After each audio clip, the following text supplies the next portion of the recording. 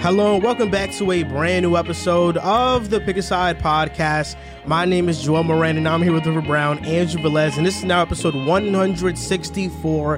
In this episode, we are going to talk about what Steph Curry's injury means for the Warriors, the Mavericks' recent play, name some underrated players, and talk about some recent blockbuster NFL moves.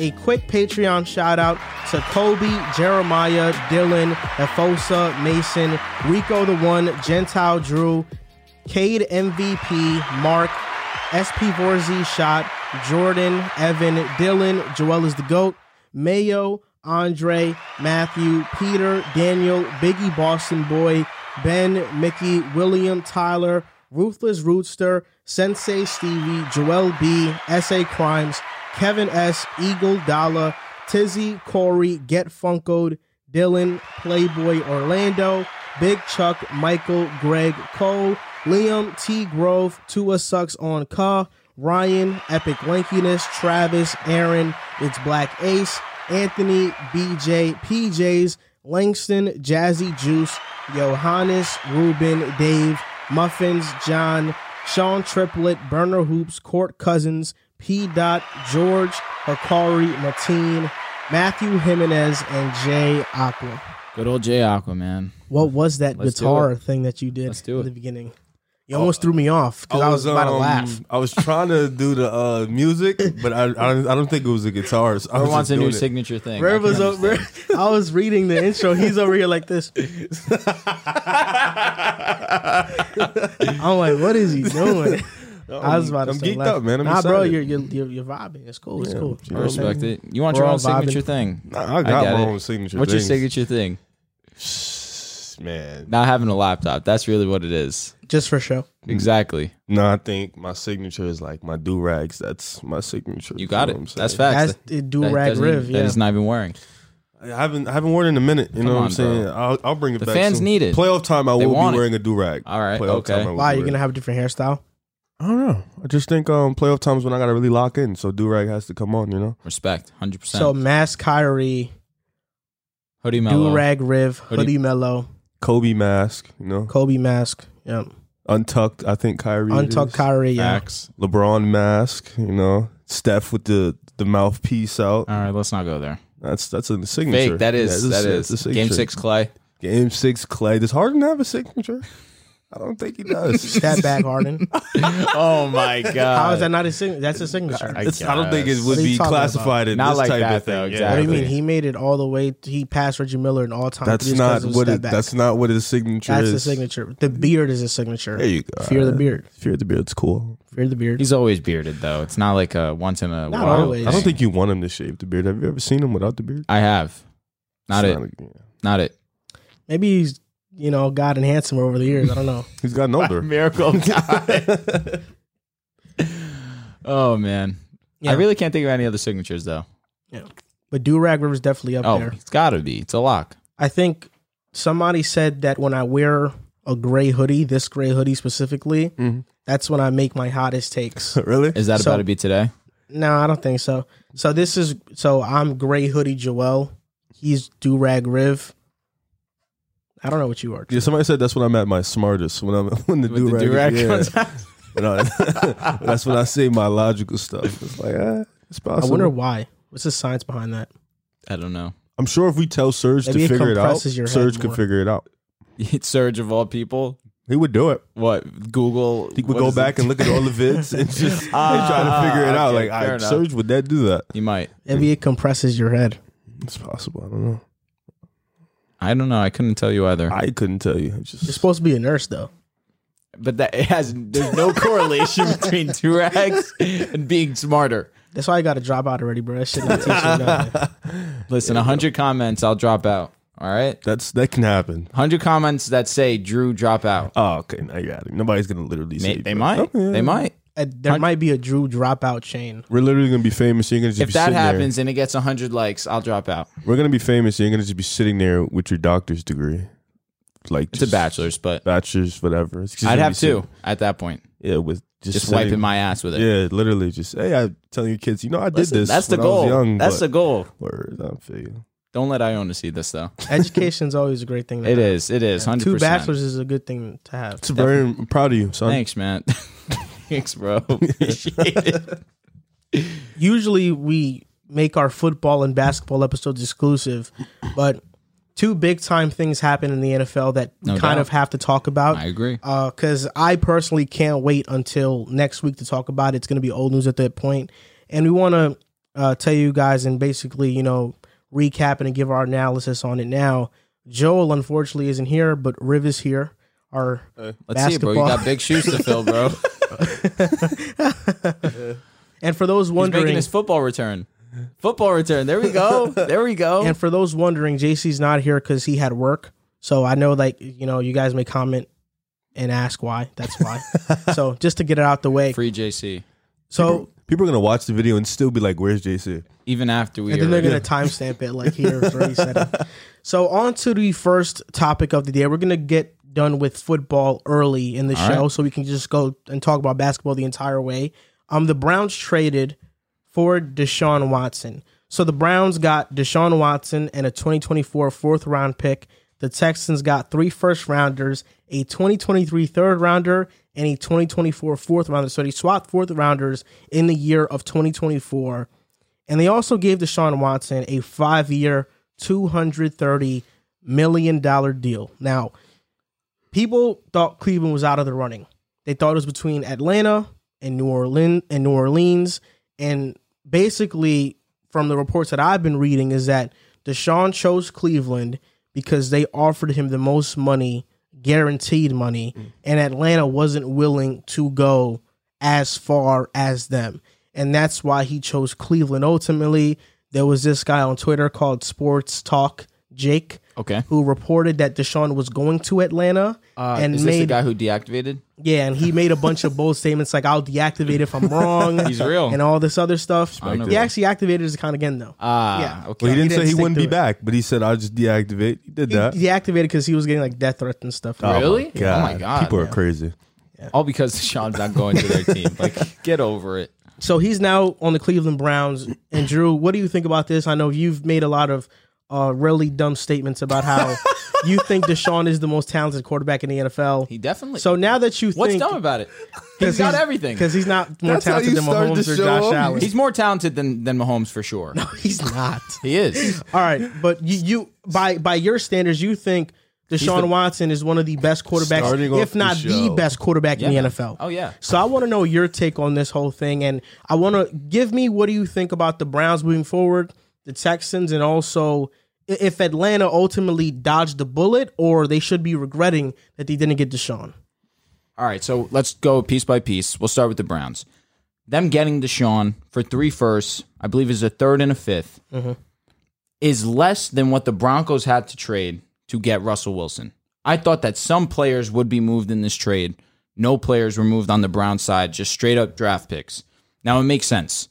This is a risk in taking Deshaun onto your team because there's baggage that comes along with it. With Russell Wilson, there's no baggage. You know what you're getting with Russell. He's going to be on the field. He's going to be playing, bearing injury. Now, on the Texans side, they get their draft picks. They have very firm capital for the future, and now they're stating that they're going to build around Davis Mills, which I don't think is the worst plan at this point in time. He's a solid option. You don't have to take on Baker or, think about giving Baker a contract in the future because he's going to be up for a contract next season. So you save yourself around 30 to $35 million, and now you have a quarterback going to his 2nd year, and you have at least 2-3 more seasons of deciding whether this guy is going to be your future quarterback for time being. And now, in that sense, they still can build around Davis Mills, and they have the capital to do so. So Texans, I understand. They were going to move off Deshaun. Inevitably, Deshaun and them had basically come to an agreement that their time together was done with. They get their capital, and they have their piece in Davis Mills that they feel they can build around. So the Texans are sorted out. Now for the Browns. You're adding Deshaun Watson to a team that we already felt was loaded with talent. Top 5 talented roster on paper. Now you pair Amari Cooper, who, when Baker was his quarterback, now we're thinking, what is Amari Cooper's upside really? It's a big question in the air, given the fact that his last season with Dallas was full of highs and lows. Now he comes into a situation where he's about to have, in my opinion, the most skilled quarterback in the NFL throwing to him. Amari Cooper's going to have a field day as long as he can stay on the field. Now, you have Nick Chubb, who is going to be in heaven now that Deshaun Watson is his quarterback, because as if he already wasn't running rampant on every other team because he has such a great offensive line, now there's really no way you could scheme for Nick Chubb. You can't stack 7 in the box. You could do that before because who's scared of Baker Mayfield throwing the football? You're not. Now Deshaun Watson's your quarterback, and there's no guessing. There's no real scheme for the Browns right now. You can't predict one to pass. You can't predict them to run. They're just going to be versatile because, one, Deshaun Watson is a mobile quarterback, and he can do it with his legs as well. And he is one of the best passers, if not the best passers in the NFL. He's that great of a football player. Now, I would like them to add another wide receiver. Donovan Peoples-Jones is good enough to be a wide receiver too, especially with Deshaun Watson being the quarterback of the team. He's that talented. But I would still like to see them get another option. Right now, given the fact that they just gave Deshaun Watson $230 million guaranteed, it's going to be tough for them to do so. Correct, that's $230 million guaranteed. It was fully guaranteed. Yep. That is crazy. That alone is insane. Well deserved in your eyes. Oh, listen, without a doubt, when he's on the field, again, allegations, all these things aside, solely talking football, this guy is amazing. A 10 out of 10 ball player. He is fantastic. I'm looking at the Browns completely different now. This isn't a team that's led by Baker Mayfield. This is a team now led by Deshaun Watson, who, when he's on the field, can do everything perfectly. The last season that he played, 70% completion percentage with attempts of 8.5 yards per attempt. Only happened 4 other times in NFL history, and his team only won 4 games. This guy's as talented as it gets. The Browns have to be looked at as Super Bowl contenders, and this was an excellent move by them. For me, you're right. Deshaun Watson is a great quarterback. He's an elite quarterback. Coming off of 2020, I would have probably ranked him as a top 5 quarterback in the NFL, without a doubt. I'd hope so. Mahomes is better than him right now. Not after that choke job we just saw from him. Oh, yeah, the choke job where he threw a dime to his receiver, but it was tipped up and intercepted in overtime. It was a dime. Watch the tape back. Watch the tape back. I see it because it was tipped. It's one of the happier moments. It was swatted, and then it got picked off. That's unfortunate. Swatted by the corner that was originally playing ball on him. It was a good ball, though. Josh Allen is better.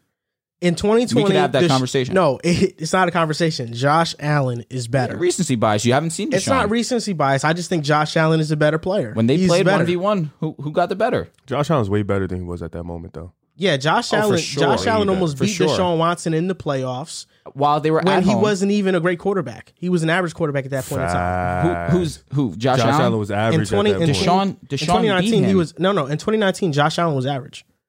Again, the score was 16-0. And Texans won. But he's saying Allen was average. Pardon me. He's saying Allen was average at the time. For sure. If you're going off that logic, how can you possibly say Deshaun's better than Mahomes when he blew like a 28-0 lead? They were different that season. Okay, come on. They were. Blowing a 28-0 lead? They won the Super Bowl that year. Come on. 28-0 lead? They won the Super Bowl. That's worse than the Falcons, bro. They came back from double digits every single game they played. Okay, regardless. This is my list. I don't really want to hear yours right now. Mahomes is better. Josh Allen is better. Justin Herbert is better in my opinion. Jesus, man. What are you watching? What do you mean? What are you watching? Justin Herbert had the most touchdowns in his first 2 seasons of any quarterback in NFL history. God bless him. He's better than Deshaun Watson. He's not. I'll probably put Deshaun Watson 4th. I might be missing a guy or two. Aaron Rodgers? Aaron Rodgers is better than him. So, Eesh, no way. Okay. Okay, whatever. So Deshaun Watson is probably the 5th best quarterback in the NFL, if maybe you want to put Brady over him, or you love Kyler, but you think Deshaun's better, right? For sure. So Deshaun is probably the 5th best quarterback in the NFL. In your opinion? I think it's probably a fact, I'll be honest. But yeah, sure. In my opinion. Yeah, I guess, yeah. It is my opinion. Yeah. I will say this. Because you had Josh Allen over Mahomes a couple weeks ago. I've already said multiple times they're 1A, 1B. Listen, so if I say Mahomes is better one day and I say Josh Allen is better the other day, you know what I mean? Because I've always said they're 1A, 1B to me. I don't like that. They're the same, bro. Like I'm taking Josh Allen. Okay, that's you. I'm happy. So for you have Watson at what, 2 or 1? For me, talent wise, he's number 1. Okay. Why are you giggling? Because it's just ridiculous. Just say he's number one, bro. He's number one. Just say he's number one. So just say he's the best quarterback in the league if you feel that way. I do feel that way. Okay. So you think Deshaun Watson is the best quarterback in the NFL? For sure. Okay, I'd rather you say that than say this talent thing, because we know he doesn't have a stronger arm than Mahomes or Allen. He's not a better runner than Allen. He's not. He might be a better runner than Allen. What? Not in terms of contact. What do you mean? Because Josh Allen eats contact. Come on, bro. All right. Let me just get back to this analysis. Allen, dude, he's a freak. Josh Allen is a freak of nature. Deshaun Watson in 2020 had one of the best quarterback seasons I've ever seen in my lifetime, and he was playing with virtually nothing on the offensive line, because people love to throw out like he was playing with nothing, but that's not really true. Brandon Cooks is a great receiver. Will Fuller is a great deep threat. Randall Cobb was a good slot. There were times that year where guys were hurt, like Fuller, like Cobb. He got suspended. And he had a count on Kiki Kute and Chad Hansen, and he still played well. And those are the games I'm like, oh, wow, like Deshaun has no offensive line, nothing at all, and he's playing well. But it's not like he had no weapons. The defense was just horrible that season. The Browns offense now has Deshaun Watson, Nick Chubb, Amari Cooper, Peoples-Jones. They signed Jakeem Grant, Njoku, Wills, Batonio, Nick Harris, who I know they cut J.C. Treader, but Nick Harris, I know it's limited snaps, but he played 67 snaps last season. He was pretty good at center. Wyatt Teller, Jack Conklin. This is the first time in Deshaun Watson's career where he's going to have an elite running game and an elite offensive line. Nick Chubb last season had over 1,200 yards, and he was hurt. 8 touchdowns, had 5.5 yards per carry. Knowing Kevin Stefanski in his offense, it's going to be a lot of play action. It's going to be a lot of easy stuff for Deshaun Watson. But he's also going to ask Deshaun to make some big-time plays, which we know he's more than capable of doing. So I'm interested to see how good the offense is going to be. With that being said, I think it's hard to project the Browns going into next season on the sole fact that we are not sure what the suspension number is going to be, because I'm pretty certain he's going to get suspended for how many games. I think Jacoby Brissett, that they brought him in, he can, if it's a 5-game stretch and it's 2 and 3, it's like good teams, he can get you 2 and 3 or 3 and 2. I agree. If they're bad teams, they could start 5-0. Like Jacoby Brissett's not a bad quarterback. Yep. I would say maybe even like 4-1 if they're bad teams, and they do have a bad schedule. The teams that were in on Deshaun Watson, the Browns face all those teams this upcoming season. The Texans, the Saints, the Falcons, the Panthers. That's exciting. He's facing all those teams, and all those teams are not good teams. If they face them in the beginning of the year, even if it's Brissett, he can win all those games, in my opinion, with how loaded this Browns roster is. They still have holes. You mentioned it, wide receiver 2, defensive tackle is still an issue. I like Chase Winovich. I think he can be that guy opposite of Myles Garrett, but he was hurt last year in 2020. He did have a good year. He had 47 pressures. I think if healthy, he can complement him very well, but there are some holes there still. I think for the Texans, they didn't want a player back, because the player they were probably going to get was like Denzel Ward. They would have had to pay him 5 years, $100 million. I don't think the Texans are in a position right now where they want to pay any player. They just want to start this roster out fresh, build through the draft, and upgrade their talent that way. That's why I think it was just picks. And you're right, the Broncos gave up for more for Russell, but Russell isn't facing 22 civil suits. 100%. Like Deshaun is still facing that. Mm-hmm. So that's still a big time risk. And as for the Falcons, I thought the Falcons were never in a position to try and trade for Deshaun Watson anyway. Their roster is too bad. They didn't have cap space. They would have really gave up all the future draft capital they had, and Deshaun Watson would have been virtually in the same position with Atlanta that he was probably in Houston. Yeah, probably even worse. And people talk about, Atlanta would have had all this cap space. Well, you take into account the cap number Deshaun now accounts for, which is like 40, 50 million. Mm-hmm. No, they wouldn't have. Because it would have been a lot of money thrown at just that one position. I don't know if it would have been worse than Houston, given the fact they won 7 games with virtually the same roster. Just add Deshaun, you understand what I'm saying? So that's why I don't know if it would have been like Houston. But if I'm not mistaken, isn't really going to be traded. They only really just got Kyle Pitts. The defense is still in trouble. That's a pretty bad roster. But there was a report that came out that if Deshaun Watson did go there, Jarvis Landry was going to sign. And another name, too, popped up. It was Jarvis Landry and somebody else that were going to sign with Atlanta. If that happened, I think... And they just brought back Cordero Patterson today also. Yeah. And he took less money. Yeah. So... Well, he's 30. He's a beast. He was a beast last season. He's great. So I think Atlanta wasn't in a position to trade for him. The Browns, you're right. They're Super Bowl contenders. There's no doubt about that. But that being said, I have to see what happens with Deshaun Watson's suspension. For sure. But he is one of the best quarterbacks in the NFL. Like I said, I'd rank him 5. And I feel like, we might be prematurely leaving out Lamar in this conversation. Tom Brady's also coming back. But at this point in time, you're taking Deshaun over Tom Brady, given the age factor and just what he can do mobility-wise. So those are all things. But if Lamar Jackson has an MVP-level season this upcoming year, I mean, I probably have Deshaun Watson outside the top 5, but there's no doubt he's an elite quarterback. Reason why I say number 1 talent-wise and not number 1 overall is because accolades get brought into it automatically. People say that Patrick Mahomes is the best quarterback in the league because he's been to 4 straight AFC championships. He has a Super Bowl MVP. He has a Super Bowl championship already. He has an MVP already. So that's why there's levels to it, why people will look at it from the outside looking, for sure. First season as a starter, threw 50 touchdowns. But Deshaun, in my opinion, taking everything into account, I look at that guy and I just think I don't want anyone other than Deshaun Watson as my quarterback. You say that, though, but I think it's pretty much consensus that Mahomes is more talented than him. But at what, though? He's not more accurate than him. Well, talented. Right now, he's not smarter than him. How can you measure that? In terms of reading a field, his completion percentage is outrageous. So you think completion percentage has to do with IQ? To a sense. Okay. I think it's pretty much consensus that Mahomes and Allen are more talented than Deshaun Watson. We can have that conversation. I think Mahomes is more talented than Allen. I can't agree.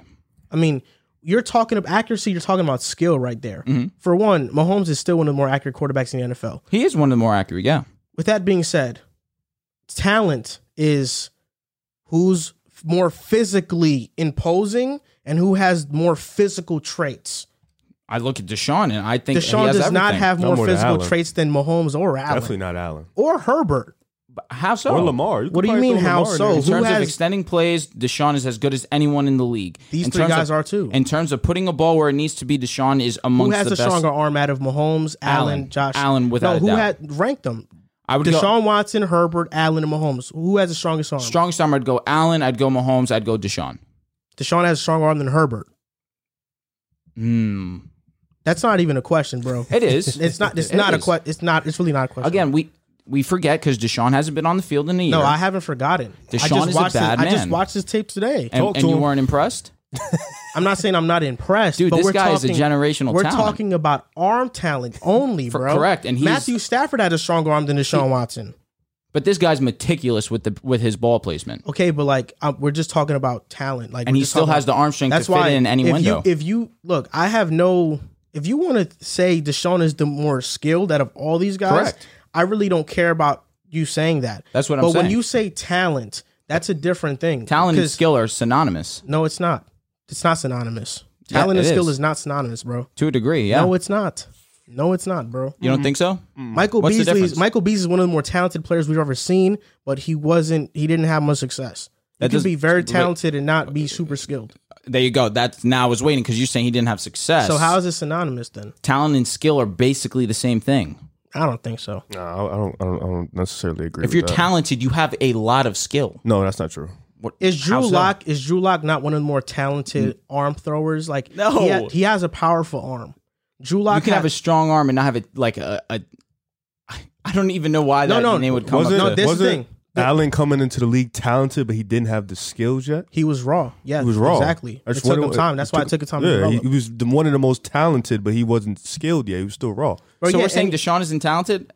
No. Or as talented? No, we're saying that's what I'm saying. He's not as talented. Correlate. We're saying talent. Yeah, I do think they correlate, but that's what I'm saying. Yeah, Mahomes is more talented than Deshaun. So is Allen and so is Herbert. But I don't understand, because they have a stronger arm, they're more talented? I think it's more things. Well, with Josh Allen specifically. Josh Allen, 100%. We can really talk. And Herbert. Can't. They're both 6'5". They're both 6'5" and have similar powerful arms in the NFL. How tall is Deshaun? He's 6'2". Let's see. Don't take forever, Oh my bro. God, you don't even know his height. We're talking about talent. You don't Okay. even know about height. What does that have to do with But him and his talent ability? Height measures into talent. It's your physical measurables. That's what talent is, bro. Yes. Talent is your physical measurables. Uh-huh. Like Tom Brady wasn't the most talented, but he became great off of skill. You can be not the most talented, but still be great because of skill, and you can be bad and be talented. Drew Lock is a talented player, but he's not good. I don't think Drew Lock's talented. He is talented. He has a very strong arm. His arm is powerful. He just doesn't hit his receivers because he's inaccurate. But his arm is powerful. He has one of the more better arms, but he's not great. He's not skilled. Interesting. What do you got to say, Riv? I hate when he does that interesting thing. Hi. Well, since everybody was throwing... welcome back, man. Here we go. Everybody was throwing their little lists. For me, I feel like Mahomes is number 1. Allen is number 2. It's a basic list. Then I go Aaron Rodgers at 3. I would put Deshaun at 4 and Herbert at 5. I think those two, you can flip or flop either way. But I would put Deshaun at 4. I like that Herbert list. at 5. But Aaron is at 3 for me. So that's fine. For Cleveland, I don't want to go say they're Super Bowl contenders yet, because like you said, we don't know how many games he's going to be suspended for. They still have a lot of holes in their offense and in their defense, so it's tough. But from looking at it from right now, Cleveland just got the best quarterback in their division already. I think that's a great thing to do. I think getting that quarterback, because last year you saw Baker Mayfield, he was dealt with a lot of injuries. They were pretty much underwhelmed for most of the year, but they were still a talented team. But what was holding them back was Baker Mayfield being hurt and just him not being at his best. I think Deshaun Watson solves a lot of problems for them. He definitely helps them. He's one of the best quarterbacks in the league, of course. And then now you brought in, before you even got Watson, you brought in a consistent receiver in Amari Cooper, who we've seen can break off some big-time numbers, can have some big-time games. He's played with a couple quarterbacks in his career, but he's shown the production that he can be really good. So I think that pairing them two, like you said, Nick Chubb, he's one of the best running backs in the league. So now you got a 3-headed dragon where you can really do some damage. On defense, you got, in my opinion, one of the best man-to-man cornerbacks in the league in Denzel Ward. He's only 25 years old. Myles Garrett is one of the best. So it's like this team is not only young, but it's like they're elite players at a lot of positions. So I think Cleveland did the right thing. They realized they were a quarterback away from being Super Bowl contenders, and they pulled the trigger. You essentially gave everything up in draft, but it doesn't really matter when a player like that. And I understand they had to do more for Watson because of Russell, because of the allegation, but also because Watson is a better player at this moment in time than Russell Wilson. So you have to give up more for the better player, in my opinion. For Texans, Davis Mills played good last year, So I think at this point, like you said, they didn't want to bring in a player they would have to pay. They rather just start from the bottom and just draft and get all the draft pieces and bring everybody in and start fresh. This is something that's been like surfacing around Houston for a long time. Deshaun Watson, his allegations. So I think they just want to start clean, just bring back draft picks, get back guys that fit their culture. And I think they just got a new head coach last year too.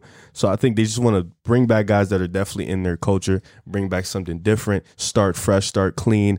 Davis Mills, bring guys around them. They still have Cooks there. Laramie Tunsil's still there. So they still have guys there, but I think this draft capital is going to be good for them. For Atlanta, they still got Matt Ryan. You know what I'm saying? Matt Ryan is still a good quarterback. Kyle Pitts was a great pick for them last year. So I think at this point they have A.J. Terrell, who's one of the best at his position, and he's really young. So they got some guys too. It's just they're in a position where it's tough for them. Like Deshaun, that wasn't a right spot for Deshaun. There was nothing for him there. I don't think that was a smart move. If realistically for me, I would have chose New Orleans if it was just between the Saints and Atlanta. The Saints make more sense for Atlanta. I think they should probably try to move off Matt Ryan and maybe start fresh like the Texans are going to do. But back to Cleveland, I think this is a great deal for them. Will I put them as a Super Bowl contender? I don't know, because like I said, it depends on Deshaun. I still look at the Bengals and what they did last year, and their young guys are only going to get better. That's still a team you got to look out for. So in Baltimore, Lamar Jackson's coming back healthy, so that team was banged up last year. Then I look at your division, Denver, the Chiefs, the Raiders, who we're going to talk about in a little bit. So I look at the Chargers, who just got dumb nice in 3 days. They did. So I look at a lot of teams in the AFC. I wouldn't necessarily call them Super Bowl contenders, but they're definitely in the right direction moving forward. No, I agree. And you're right. Like, we have to see the Browns play first, because Kevin Stefanski, there's mixed reviews on him, whether he's a great coach or he's not a great coach. He did win Coach of the Year, but there are still some... The verdict's not out. ...criticism about him. So that... You know, He just because of needs to that, be- we have to see. When you have Deshaun, like when you have a quarterback like that, I don't think you need an elite to great coach. I just think you need like a good coach. Because I think when you have a quarterback like that that's able to manage the game and have that type of ability, you don't need him to be great. You know what I'm saying? You just need good. And if you get good, got a lead coach, I think you'll be all right. And the thing is, Deshaun's great. So they don't have to worry I'm with about you. that. Yeah. I don't think he's won. You know, I think there's guys who've like we just seen Josh out in the playoffs. He's different. amazing. He is and amazing. Mahomes is different, but don't do that. don't do that. Mahomes has been the best. He's for really like the good. past 2-3 seasons. But I would put Deshaun. He's one of the best. You know, I was he just plays- looking up the playoff game the Texans played with the Chiefs just to refresh my mind because I forgot how the game actually went. Was it So 21-0? the Texans were up 28-0, I think, or it was like I think it was 20-14. I think it was The 24-0. the game finished out as 51-31. Yeah, they didn't score much. Patrick did they? Mahomes He went threw for crazy. over 300 yards, 5 touchdowns. Deshaun had 3 touchdowns, 300 yards. But Mahomes outplayed him. went nuts. He outplayed him. He definitely did. He's better. Yeah, he is. He's better. Like He was better. I think the only person who's outplayed Mahomes is probably Allen in a playoff game. Yeah, and Realistically, even maybe that Brady. was like That's tomato, bad. tomato. Yeah, so it's like Even though I think Allen played better. yeah, I think Allen, he's the only guy who really went toe. Like you can't really say he never went toe to toe with Mahomes. You know, his team was there every time. He just, stuff happens. The Raiders traded for Devontae Adams, and the Crazy. Raiders got Devontae Adams. The Packers ended up getting 2 picks, one in the first round, and the second round. This year, it's picks number 22 My brother's a Packers and fan, too. 53. He's in pain. He's doing bad. yeah. People talk about, the Packers didn't get much compensation for Devontae, but they have to realize that Devontae Adams was never going to play for the Packers ever again because, for one, he turned down more money from the Packers. The Packers were willing to give him more money, but he didn't want that. And he wasn't ever going to play on the franchise tag, which means that they virtually flipped the player who wasn't going to play on their roster for 2 picks. Really good picks. And then the Raiders gave him a 5-year, $142.5 million contract. Woo. He's virtually making almost $30 million a year. We talk about quarterbacks making that much, and we're like, we don't want to pay a quarterback that much. And now a receiver's getting this type of money. I love to see it. Would you have done it? No, No. I wouldn't have. I think the Raiders definitely upgraded talent. With Chandler Jones, Devontae Adams, 2 of the best players at their position, I think they have now jumped up to the second best team in the AFC West behind the Chargers. If I were ranking it today, I think it's the Chargers, Raiders, and Chiefs. Even though the Raiders and Chiefs, I think, are going to be a close second to each other. I think the Broncos are dead last, and I said it last show. And that was before they got Devontae Adams. Mm-hmm. But I will say this. I'm worried about this move for the Raiders. I think the Packers will be just fine. They have been 10-3 without Devontae Adams when he hasn't played. Aaron Rodgers has shown before he can get you there. They might not win it all, but they'll still be great. And I don't think they're going to not make moves. They now have 2 first-round picks. They can go and get a wide receiver, one of those picks. Another one of those picks could be for an offensive tackle or a guard or an interior lineman. Maybe Tyler Linderbaum falls in the draft and they can draft him. That'd be interesting. I think the Packers are going to sign one of these marquee free agent names of receiver, either if it's Julio or Jarvis Landry or maybe a Will Fuller goes there on a 1-year prove-it deal. I think they'll sign one of these marquee free agent wide receivers. I think Odell Beckham, if I were to give my prediction, I think Odell is going to be on the Green Bay Packers. With that being said, I look at the Raiders, and Devontae Adams is 29 years old. They just gave him 5 years. He has played 1 full season in the last 3 years, and that was this past season. He missed week 18 because he was resting for the playoffs, but in 2020, he missed games. And in 2019, led the league in touchdowns. No, you're right, but he missed games. 2019, he missed games as well. Devontae Adams is 29. Do you want to know somebody who led the league in receiving yards at 29 years old? AB. I was going to guess AB as well, or Julio. Julio Jones. Yeah. He had 1,600, over 1,600 that year. Since then, he's dropped off tremendously. Since 1990, 38 wide receivers have been Pro Bowlers at age 29.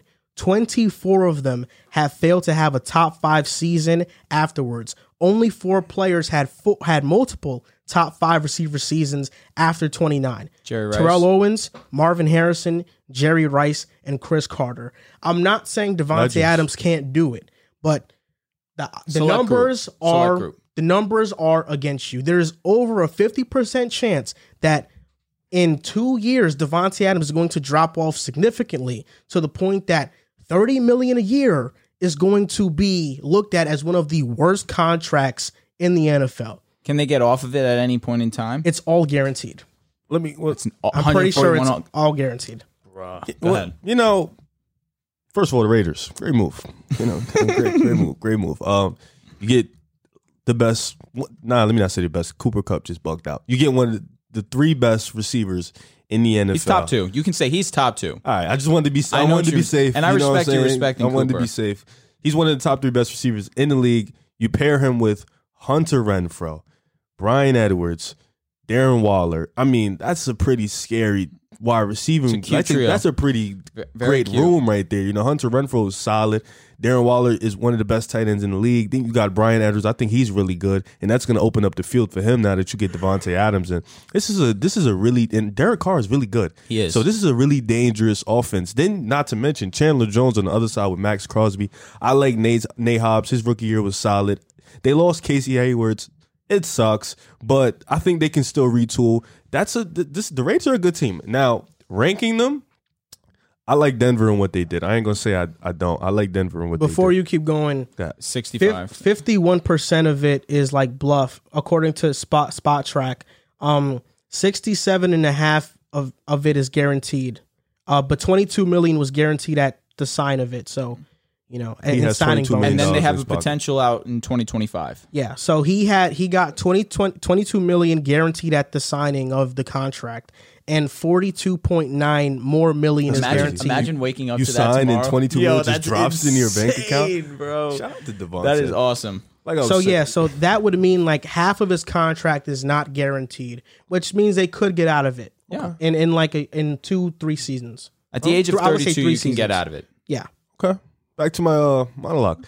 Denver, you guys made great moves. I do think you guys are last though, as of right now, and not to say you're last because you're a terrible team. Not saying it's that. A stacked division. I think just the division is really, really good. Yeah. Everybody has made moves. You've also made moves, but there's still some holes in your team. I like the Raiders. I would probably put ahead of you guys right now. I would probably put the Chargers at 1, but I still think I got the Chiefs at 2. I think Patrick Mahomes, Tyreek Hill, Travis Kelce, I can't count them out, so I think for me there's 2, but the Chargers, the moves they made were just too dangerous for me to not put them 1. You know what I'm saying? Mm-hmm. But I think for the Raiders, this is a move that they feel like they're in win now mode. This is a big move. Adams wanted to play with Carr. Carr and Adams are cool. This is offensively, this could be one of the best offenses in the league. For Green Bay, I don't think this is as bad as people make it seem. Like you said, they have draft capital. They can draft this receiving core in this draft looks really good. They can pick up a couple receivers. They can help out on that offensive line. Like you said, we've seen it before. Aaron Rodgers will get you there, and he's still at that level where he can play at an elite level. And the defense is still really good. The defense is going to be really good. So I think they just re-signed Rasul Douglas. He was good for them last year. They still got Eric Stokes, who had a good rookie year. And they still have one of the best man-to-man cornerbacks in the league in Jair Alexander.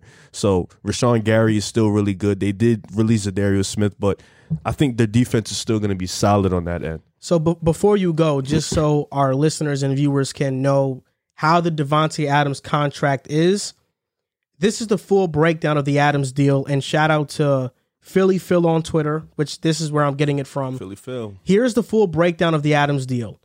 Signing bonus, $19.25 million. His salary for this upcoming season is $3.5 million, fully guaranteed. 2023 has a roster bonus of $20 million, guaranteed for injury at signing and fully guaranteed in 2023. Then his 2023 base salary is $6 million, guaranteed for injury as well. In 2024, he has $16.89 million guaranteed for injury in that year. In 2025 base salary, his base salary is going to be $35 million. In 2026, his base salary will be the same number, $35 million, and he's going to get a roster bonus of $500,000 annually per game in 2022 to 2026. And basically, in reality, it's a 3-year, $67.5 million contract. The final 2 seasons of it pay him $72.5 million that he may never get to see, and he'll be 32 at that time, And if the Raiders are probably smart, they restructure his deal so he doesn't have that huge of a cap hit. The only way that he gets that money is if Devontae, at age 32, is putting up the numbers that he's putting up right now. I think that he will Even not still? see that. No, because bro, It's crazy. We're talking man. about $30 million. Yeah, I think the Raiders are like, even if he's a great receiver, an elite one at that point, you can't do it. I don't want to pay a receiver $30 million. And you're talking about a team who can, if they release him outright, they save $30 million. Yeah, I'm with you. You know, at that point, they're like, nah, we probably don't. Doesn't matter how good he is. Yeah, I think at 32 it'll still be good though. I'll tell you what, this was one of the craziest news breaks that I've ever seen in my life. The only one that I can put up with this one is the Kawhi and Paul George news at 2:00 in the morning. I'm driving home and I see that Kawhi and Paul George are going to LA. That was crazy. But this one's right up there with it. I was completely shocked. Did not see this coming whatsoever. But it makes sense, really. Devontae has been rumored to want to play with Derek Carr for the last couple of seasons now. And as the sooner we've gotten to Devontae's free agent contract, the more and more that those talks started to come into light. But I never thought it would happen, especially with Rodgers, the way that he's been playing, the way that these two have chemistry. I never expected the trade to get done. But now here we are, and now the deal's done, and you can't go back if you're the Green Bay Packers. I'm not high on this move for the Packers. I understand what you're saying makes complete sense. They weren't going to be able to keep him, especially given the fact he was not going to play underneath a franchise tag. Thank you.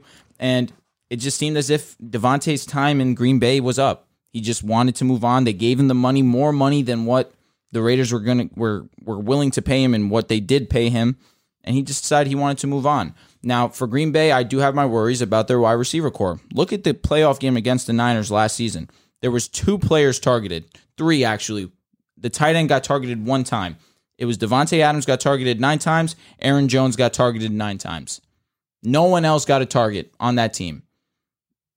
This really does worry me for their wide receiver group. They have picks 22 and they have picks 28.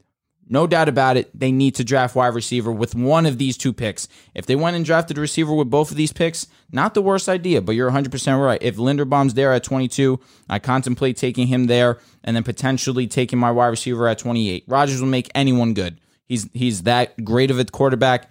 There's no doubt in my mind. But if Jameson Williams there at 22, I'm not taking that risk. I'm taking him at 22. Jameson Williams is a special, special talent. And pairing him with Aaron Rodgers is just going to set him up for success later on in his career. But going into next season, I can't expect a rookie wide receiver to lead the team in receiving and it ultimately correlate to wins and automatically translate to them being Super Bowl contenders. Because I'm thinking big picture here. I have Aaron Rodgers coming in the back half towards the end of his career.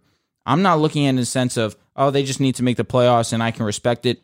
You didn't sign this contract to compete for a playoff spot. You signed this contract to potentially win another Super Bowl or at least go to another Super Bowl. This move, in my opinion, completely takes that picture out for them. If they get an Odell, if they get a Julio, maybe my opinion can change. But as of right now, where it stands, where your wide receiver 1 is Allen Lazard, I have my concerns. And I feel like I'm justified in that. Now for the Raiders. They didn't have to do this to me. It's definitely painful. They made an amazing move for them right now in this current moment in time. Hunter Renfrow, Darren Waller, Devontae Adams, like you mentioned, Josh Jacobs. It's a scary wide receiver. It's a scary weapons room, without a doubt. They're talented. Offensively, they're stacked. Offensive line, though, they still need some help there. You guys have the worst offense in the division. I'm going to agree with that right now. It's funny because that was the Broncos' calling card this entire time.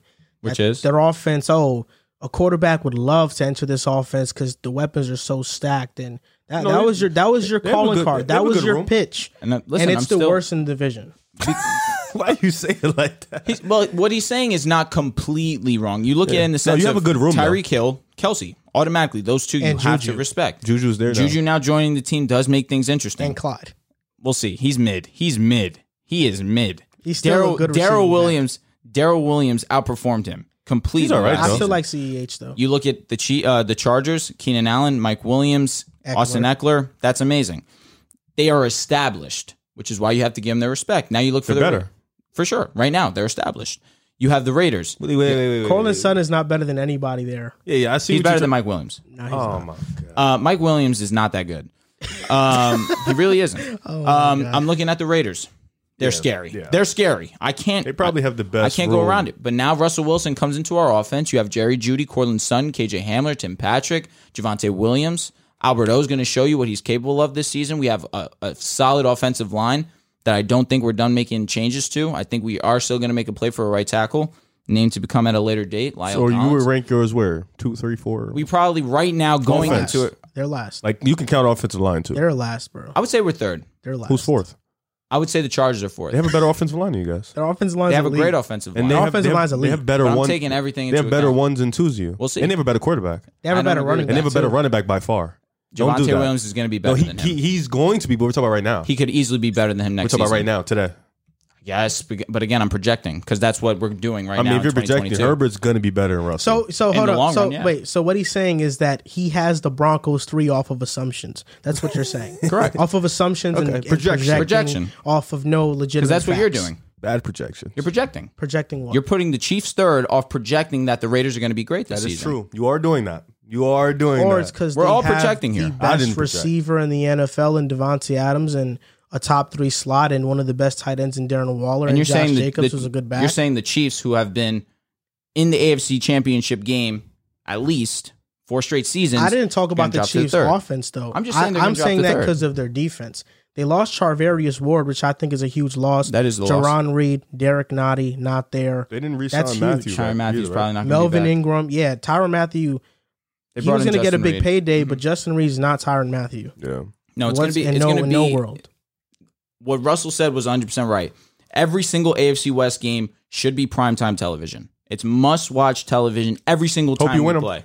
I think we will. All right, so that happened, and I will say this though: the Raiders still have to improve their defense. I think Chandler Jones and Max Crosby Secondary, you is a mean? great start. Their secondary, I'm not so low on. Okay. I think it's okay. Rock Ya-Sin is a starter. For sure, Nate forgot they Hobbs got him. is a really good slot. I think they have to upgrade that other corner. I like Rock Ya-Sin, but he's not a number 1 corner. Mm-hmm. Anthony Everett, they got him from Baltimore. He's not bad. Trayvon Mullen he's average. Trayvon Morgan? No, Mullen. Okay. Darius Phillips, who's coming from Cincinnati, he played well for Cincinnati in 2020. Didn't get much playing time in 2021, but he's a good corner too. And their safeties, Trayvon Merrick and Jonathan Abrams, they're good too. But I think their run defense isn't going to be that. I think it's going to be a bad run defense, and that's why I'm worried about them right now. Their offensive line, like you said, is not going to be very good. But Josh McDaniels is one of the best offensive on play him. callers in the NFL. Because that's what he is. That's what he is. Last year, I have my concerns. I mean, you can have that, but last year, I think the knock on McDaniels is that, well, he has Brady, right? That's always a knock on him. Last year, he had a rookie quarterback. Last year, he had no elite weapons on the outside. The offensive line struggled early. They got better as of late. Agreed. Josh McDaniels, that offense was one of the better red zone offenses. They were one of the best offenses in general. They were one of the best third down offenses, and that was with a rookie quarterback. So that to me tells me that Josh McDaniels, now that you have established players and you have legitimate threats, and Derek Carr, who's a great one, McDaniels' offense is all about processing stuff pre-snap and making reads that way. Derek Carr is one of the smarter quarterbacks in the NFL to handle that type of offense. So I think their offense is going to explode and be phenomenal next season with all the guys they have at their disposal. I don't think the offensive line is going to be that big of a deal come the regular season. Okay. And I think they'll draft players to hopefully fill those holes. Hopefully Leatherwood can Do be something. good because he was really bad last year. But the Raiders are in a good position. Short term, I think this is great for them. There's no doubt about it. I have some of my concerns long term, paying somebody that much. But that's all depending on where Adams is in a couple years. He could very well still be elite. There's no doubt about it. So it all really depends on that. But this move definitely, for me, bumps them up to second in the division. I think the Chiefs, taking into account the slow start they had in 2021, the defense wasn't good. I don't know. It's like there's some gray area for me with that. And I think usually when you talk about teams that are dynasties like the Chiefs that go on these runs where they go to Super Bowls and AFC championships, it usually stops by the 5th year. And we're getting closer to that time mark. Yep. So this might be the season where the Chiefs do drop off. but they could very well be the best team in this division. I think this division, it wouldn't surprise me if the Chargers, Raiders, or Chiefs finish first. The only team that would surprise me is with the Broncos. If you guys finish first, I would be shocked. For the most complete team. I would be very surprised if the Broncos Chargers are finish first. really complete. You think all four make the playoffs? Yeah, I think all four make the playoffs. Yeah, but the Broncos are the only team that would shock me, bro. That's Why is the only that, though? team. We're awesome. Mid. Not as awesome as the other Russell's teams. going to remind everyone why he is a top 3 quarterback in the league. No bias aside. Top 3? He was number 2 at one point, man. That was a minute ago, though. Not mean, really. It was bias like aside. 2-3 seasons. I was like, that had to be like 3 seasons ago. Lamar, when he was he was never better than Mahomes, Brady, Aaron. Never. when Lamar won MVP, and he was the number 1 quarterback, the number 1 player in the NFL. What year was that? 2019, correct? Didn't Mahomes win the Super Bowl 2019? Russell Wilson was number 2. Yes, and they had Mahomes at 4. You're talking about the The NFL top 100. All right. I mean, All right. That takes a lot into account. okay. I get Bias aside, I know it's hard for you to envision a reality where you're not a Broncos fan. You're trying to take me out of that mode right now. But if you weren't a Broncos fan, which of these 4 teams, ranking in order, would you be most excited to see play? the Broncos. I mean that wholeheartedly. I'll say the Chargers for me. How many times has a Bronco fan, not just me, a Bronco fan said, if we had a quarterback, the team would be different? Of course, I'm a Bronco fan, so I'm saying that. I've said that to you guys so many times. I'm not the only one. You'll see it. You see it in every single comment section of every TikTok we post on Denver. If we had a legit quarterback, we would be a real contender, a real threat. Let's see. So now we get Russell Wilson, who is a prime-time elite quarterback option. So we got to be must-watch television. So let's do this real quick then.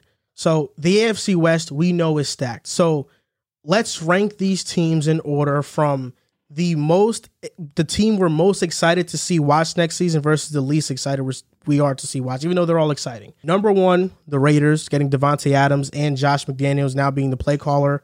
That's going to be huge.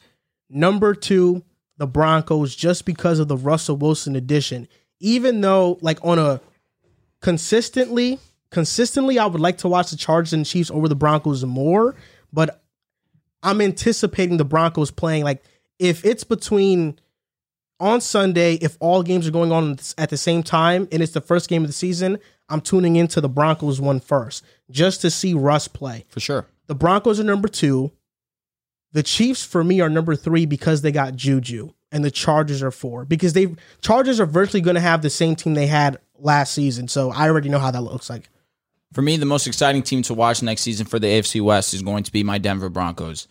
We bring in Russell Wilson, completely changed the look and the landscape of how we're projecting the Broncos season in 2022-2023 season. They've got to be number 1 for me. Number 2, Las Vegas Raiders. You bring in Devontae Adams to pair with Hunter Renfrow, Darren Waller, Derek Carr. It's going to be an offense that is going to be prolific. They're going to be very exciting to watch. I have to give them their respect. Number 3 for me is going to be the Chargers. Chargers are a young team that still have to get their foot in the door of really being one of those teams that every team is fearing when they see them on the schedule. And I feel like that's going to be them this season. And number 4 is the Chiefs. We know what they are. They're an amazing team who've been to the big game every single season for the past 4 years.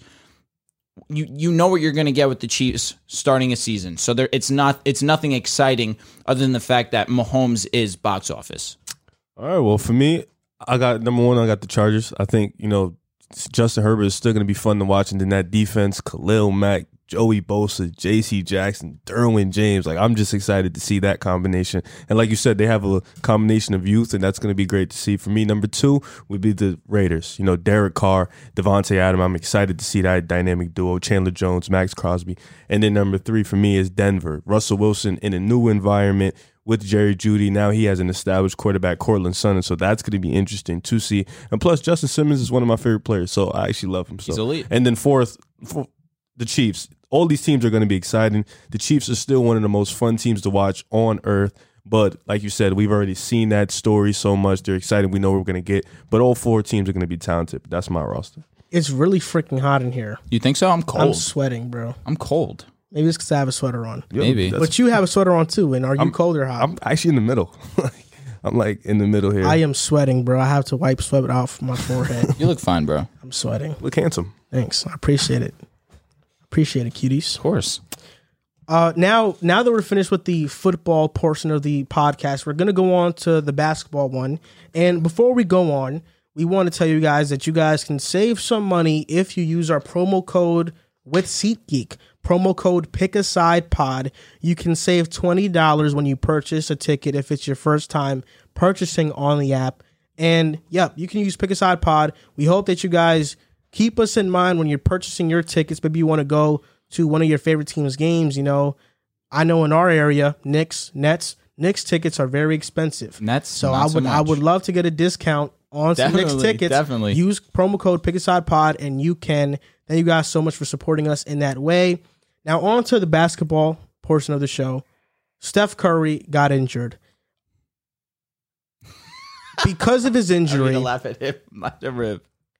The Warriors may drop off in the standings. And Riv, not too long ago, said that he thinks the Warriors would dog walk any team in the Western Conference. But after Draymond being injured, and now Steph, who's not the heart and soul of the team, but one of the more important players on that team, it means that they might drop off. So, Riv, what do you think about this Steph Curry injury?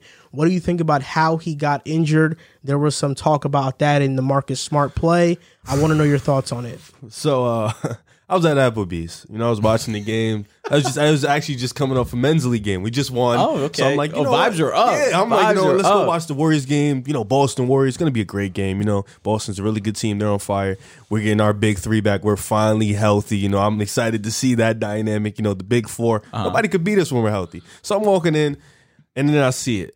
You know, I seen them limping, and I was just like, oh, my goodness. But I don't think it was a dirty play by Marcus Smart. Dangerous, yeah, but that's a part of the game. You know, he's diving for the ball. He's a hustle player. That's what he does. I wouldn't necessarily call it a dirty play. I don't think it's that. Stuff happens. You know what I'm saying? It just sucks that it had to happen to Steph Curry. You know, so I don't think they were talking about on first things first. It should be banned. I'm not going to go that far. Diving for a ball out of bounds. Come on. No, it's hustling. It sucks. It's been the game forever. So Steph Curry's going to be out. He's going to be reevaluated in 2 weeks. My guess is he'll probably be back game 1 or probably game 2 of the playoffs. You know, this is actually maybe a blessing in disguise. Get him some rest, you know, get ready for the playoffs. But Steph Curry, Draymond Green, and Klay Thompson have played their whole careers together. I'm not worried about their chemistry. I know they'll be fine. They know their spots at this point. They know what they're going to be. It's the other guys I'm worried about. Jordan Poole, trying to figure out how to play with all three of them. He has yet to do that. You know, Kuminga, where is he going to fit with all three of them? Even Andrew Wiggins, he hasn't played with all three of them. And I think Kerr at this point, as you can tell with his coaching, he's trying to figure out rotations, trying to figure out stuff like that, because this Warriors have been in and out of the lineup. Guys have been in and out, being banged up, been hurt. So his focus on these last couple games was just getting the rotations in order, trying to figure out who plays well with who, what rotation works with what. And it's just been tough because Dre's missed time. Then Dre finally comes back, and now Steph's going to miss time. And then before that, Klay was missing time. He was out. So it's just been tough dealing with these injuries and not being able to get that chemistry together. But my statement doesn't change because Steph Curry gets hurt. You know, I think if Steph is healthy, if Dre is healthy, if Klay, first of all, they haven't lost a series when they're both healthy in mad long. So because of KD, they haven't been in the playoffs in mad long. That's true. Touche. If Steph, Klay, Dre, Wiggins plays, I am extremely confident in any series in the West that they can win that series. I'm very confident. I don't think any team. Are y'all even beating the Grizzlies? Are you serious? I'm being serious. Healthy? Healthy, of course, but this is best case scenario now in your world right here. That's why I said, did you not hear the... But no, let's talk about right now, Steph Curry. We wouldn't play the Grizzlies in the first round. And Steph is going to be back by the second round. It's going to be the second round that you guys would play. Steph will be back. Are you going to trust that Steph's going to be 100% ready to go? I think he'll be fine. Okay. I think he'll be fine. I think at this point... Ankle injury is tough to immediately come back and be yourself. In the first round, you know, he's going to come back. In the first round, we'll play a 6 seed. It'll be tough. I don't think we fall lower than 3. I think we'll be either 3 or 2 for the rest of the season. And I think that would be tough to get him. But I think right now, with the way the team is playing, Klay, Dre, we got Poole, who's been exciting the last couple games. I think he doesn't need to come back and be automatic Steph Curry just in spurts. But like you said, in a second round matchup against the Memphis or the Suns, we're going to need Steph to be the best Steph possible to beat them. But I think if he comes back and we got that big 4, we can still beat any team in the West. First of all, I think the play wasn't dirty. It was Marcus Smart diving for a loose ball. The injury probably could have been prevented if Steph Curry dived for the ball as well, because he was kind of just standing up straight, and Marcus Smart was the one to hustle for it. Steph Curry didn't hustle for it. So maybe if he was the one to hustle, it could have happened. And all jokes aside, I hope Steph Curry is okay. Smart he gets literally better. kicked Clay in the head 5 seconds later. He's a sick guy, bro. He's a hustle baller. I hope Steph is okay. Looking at the Warriors, though, they're 2-4 without Steph this season, which isn't horrible, given that some of those games have been without Draymond Green. They're 2-7 without him in the 2020-21 season. They were 2-7 without him. He's third in plus minus behind Jokic and Embiid, second in win shares. He's averaging 25 on the year. Hasn't been his most efficient season, but we know who Steph Curry is. I think the Warriors in the beginning of the season looked like this dominant team, and they still are to a degree, but they looked virtually unbeatable in the beginning of the season. But later on, I would say right before the All-Star break and post-All-Star break, Steve Kerr started experimenting with younger players and putting Kuminga in more, putting Moody in. And because of that, I think it's kind of hindered the team. I think the Warriors easily right now could have been the best team in the Western Conference record-wise and could have been right there with Phoenix. But because Steve Kerr has been experimenting with these lineups, trying to develop trying to develop these younger players, it to a degree has kind of hindered the Warriors' title chances just a bit because of that. I think Kuminga has proven himself to be a player who should get playoff minutes because he can guard guys like LeBron, guys like Tatum, Jaylen Brown, he can't guys guard like Luka. though. Yeah, so I think he's earned playoff minutes. Moody right now is jumping in the rotation as well because he's just a savvy player. But given Steph Curry being injured, the Warriors have the 10th easiest remaining schedule. They still have Poole. They still have Clay. They still have Wiggins. Draymond, who is the heart and soul, is back. If he wasn't here, okay, wow, they might drop off significantly. Heart and soul, man. But Draymond is back, and the bench is still very good. Now, could they drop? They very well could drop. And it's led me to now ask or wonder about a potential Suns and Warriors second round matchup. All year long, we're talking about them meeting in the Western Conference Finals because they were the 1 and 2 seed. The Warriors could be in a position where Utah now jumps them. Dallas is playing really well. They could, if they go on a bit of a hot streak, they can jump them as well. We could be looking at Golden State as a 4th or 5th seed in the West and now have to face Golden State in the Phoenix in the second round. And now you have Memphis, who they don't have to go through any of those teams to get to the WCF. And Memphis versus an injured Warriors team could beat them. I think the Suns are the team that I see that I don't think they'll beat them regardless, unless Chris Paul is hurt. This is huge news for Memphis. So the Suns are going to the finals for you now. I wouldn't say that. It's always been Suns and Warriors for me. But I thought the Warriors were your clean cut guys. I think Warriors, if they're healthy, they'll make the finals. Okay. If they're healthy, they'll make the finals. Okay. All right, listen. Mine don't change. Oh, listen, of course. I have to make sure me and my guy are on the same page. I never change my stance. Oh, my God. Dude makes the name of the show. He's crazy. And can't live up to it. He's a crazy guy. He's funny at least, which I'll give it to him. What do you mean? And he's cool. The name of the show is called Pick a Side. Exactly. You pick side and flip the next side and then go to the other side. But that's called picking a side. That's literally it's called not picking called a side. pick multiple sides. You just pick a side. You pick one side and you stand on that side until you're wrong, and then you go pick another side. Maybe we should add pick a sides. Maybe you should add like a little S there. You could do that. Pick a sides. Yeah. Well, in the Discord chat, when I'm in the voice chat with them, they tell me all the time. They actually made this analysis of me. It was when I'm wrong, I'm really wrong. But when I'm right, I'm really right. So you're like a hit or miss. I'm like a home run hitter. That's what I am. I respect that. What are you batting? I think 600. 600. All right. I'm going to let Timberwolves take is fire. That was a That was a strong That was take. really good. You guys laughed. No, we laughed didn't at laugh. fifth seed, He laughed, bro. and I We laughed laughed at at him fifth laughing. seed. That's what we laughed at. No, you didn't. I You're laughed lying. at you You're laughing. lying. Hold on. Fifth You're seed lying. right now No, is I didn't. reasonable. You're lying. You guys all No, laughed. we all laughed. Don't. When Listen, he said fifth, you laughed you with me. put in your hands and started But you were to laughing laugh. with. Don't. It put was that hard just not on to me, laugh, bro. No, Don't I'm put- being honest. No, we're not gonna put that just on me. I know I laughed. I had but the you also laughed with Timberwolves me. like seventh, so it's like it wasn't Both that of you egregious. guys laughed along with it. I laughed because of you. All right, You bullied this him. guy's folding. I'm folding. I'm being honest. Folding. That being said, going on to Steph Curry and the Warriors, Be nice. I'm going to be nice because this is a big loss. This is Steph Curry. This is one of the faces of the NBA.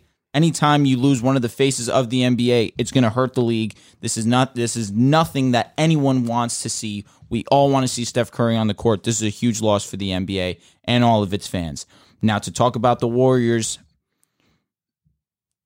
Curry's impact is going to be felt. You don't feel confident losing a player that averages 25 points per game, regardless of the efficiency this season. Anytime you're losing anything egregious like 25 points per game, your team's going to feel it, especially when you don't have another 20-point per game scorer on your squad. Can Klay do that? Sure. Can Poole do that? Sure. Average 20 points. I don't feel overly confident in these guys to night in, night out come in and be dominant scorers and you guys be okay on that side of the ball. Defensively, you guys are going to be fine so long as Draymond Green is healthy. But even still, we saw it last season. When Curry was not on the court, you guys were one of the worst teams in the NBA. When he comes back, you guys were making a huge run for the play-in. When he was in the lineup, right, you guys were projected 5th seed last season. They went 2-7 without him. 2-7, which is the difference between being a play-in team and not being a play-in team, which is unfortunate. That being said, I look at the Warriors, and I do have worries for them dropping. I don't think they're going to drop anything lower than 4. That's the absolute minimum. But in that sense, now you're playing against the Mavericks in the first round, a hungry Luka Doncic, who is going to be looking into this series to want to attack the Warriors and be the one to take them out. That's not a series that if I'm the Warriors, I want to go into. Right now, I feel more confident going. Who would you guys play if you guys went in right now? Timberwolves? Denver. Denver's another one that I'm not. I'd rather play Dallas. Yeah, at this point in time, I get it. That's just a better matchup. Yeah, for It's a sure. better matchup. Especially because you guys don't have someone that can guard Jokic. Regardless of how great Draymond we don't Green is have a big. defensively, you have no one that's an answer Right now, for it. the Warriors are 3 games up on the Jazz, 4 games up on the Mavs. I mean, if If Utah when it Utah drops to could 5 cut, and we go to 4, I'll play Utah. You know what I'm saying? Okay. Fine. I don't know if Utah's the best matchup for you guys. I'm okay with Rudy Gobert. I think you guys could get past Utah. We can get past any. It's just I think Curry, I'm optimistic as you are. I think he could come back the first round. But if Curry is not in round 1, you guys can get the upset. problem is if he comes back for like a game 3 or 4 and we don't at least split the first 2 games, we're in trouble. Like we're in. If Curry big does trouble. not play the first round of the playoffs, We're you guys done. can get upset. We're done. It's that simple. we're done.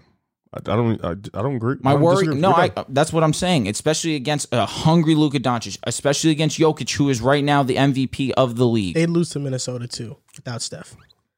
What do you mean? That would Why be do you great. think that Say I fails? know. Like, you That's- made a sound. It's one of I those didn't things even that make a you have sound. to think about. You have Yeah, like you can't say something like, let "Let me think." bro. Let me think about it. It would Without be. Steph, though, come on. A bunch of my god. What is there to They think about? probably would lose. How will we lose? I'm fine with Dre on Cat. I'm Oh, fine. I'm so fine. fine because he's like a guy who likes to go out and shoot jump shots. I'm fine with that. But he can do it all. He can. You got to give him that respect. Who's guarding Edwards? Who's Wiggins probably Why'd would you be on laugh? him. Because it's still a wait and see on what Edwards can do in the primetime moments, It's playoff true. time. What It's about true. D'Lo? But it's still D'Lo's gonna be what it's a D'Lo's question gonna be. on what Wiggins can do in the playoffs. It's a question what Poole can do in Well, the Wiggins playoffs. doesn't have to do as much as Edwards. True. No, to be for fair. sure. So- 100%. But if Steph's out, he's going to have to take a little bit more load offensively. I mean, defensively, he's always been there. For So sure. I For think sure. that would be fine. For sure. Minnesota's a sneaky pick, though. I just have to think about it. You can't just say things I don't like know that. if you got to think about it without Steph. They're not that bad without Steph, bro.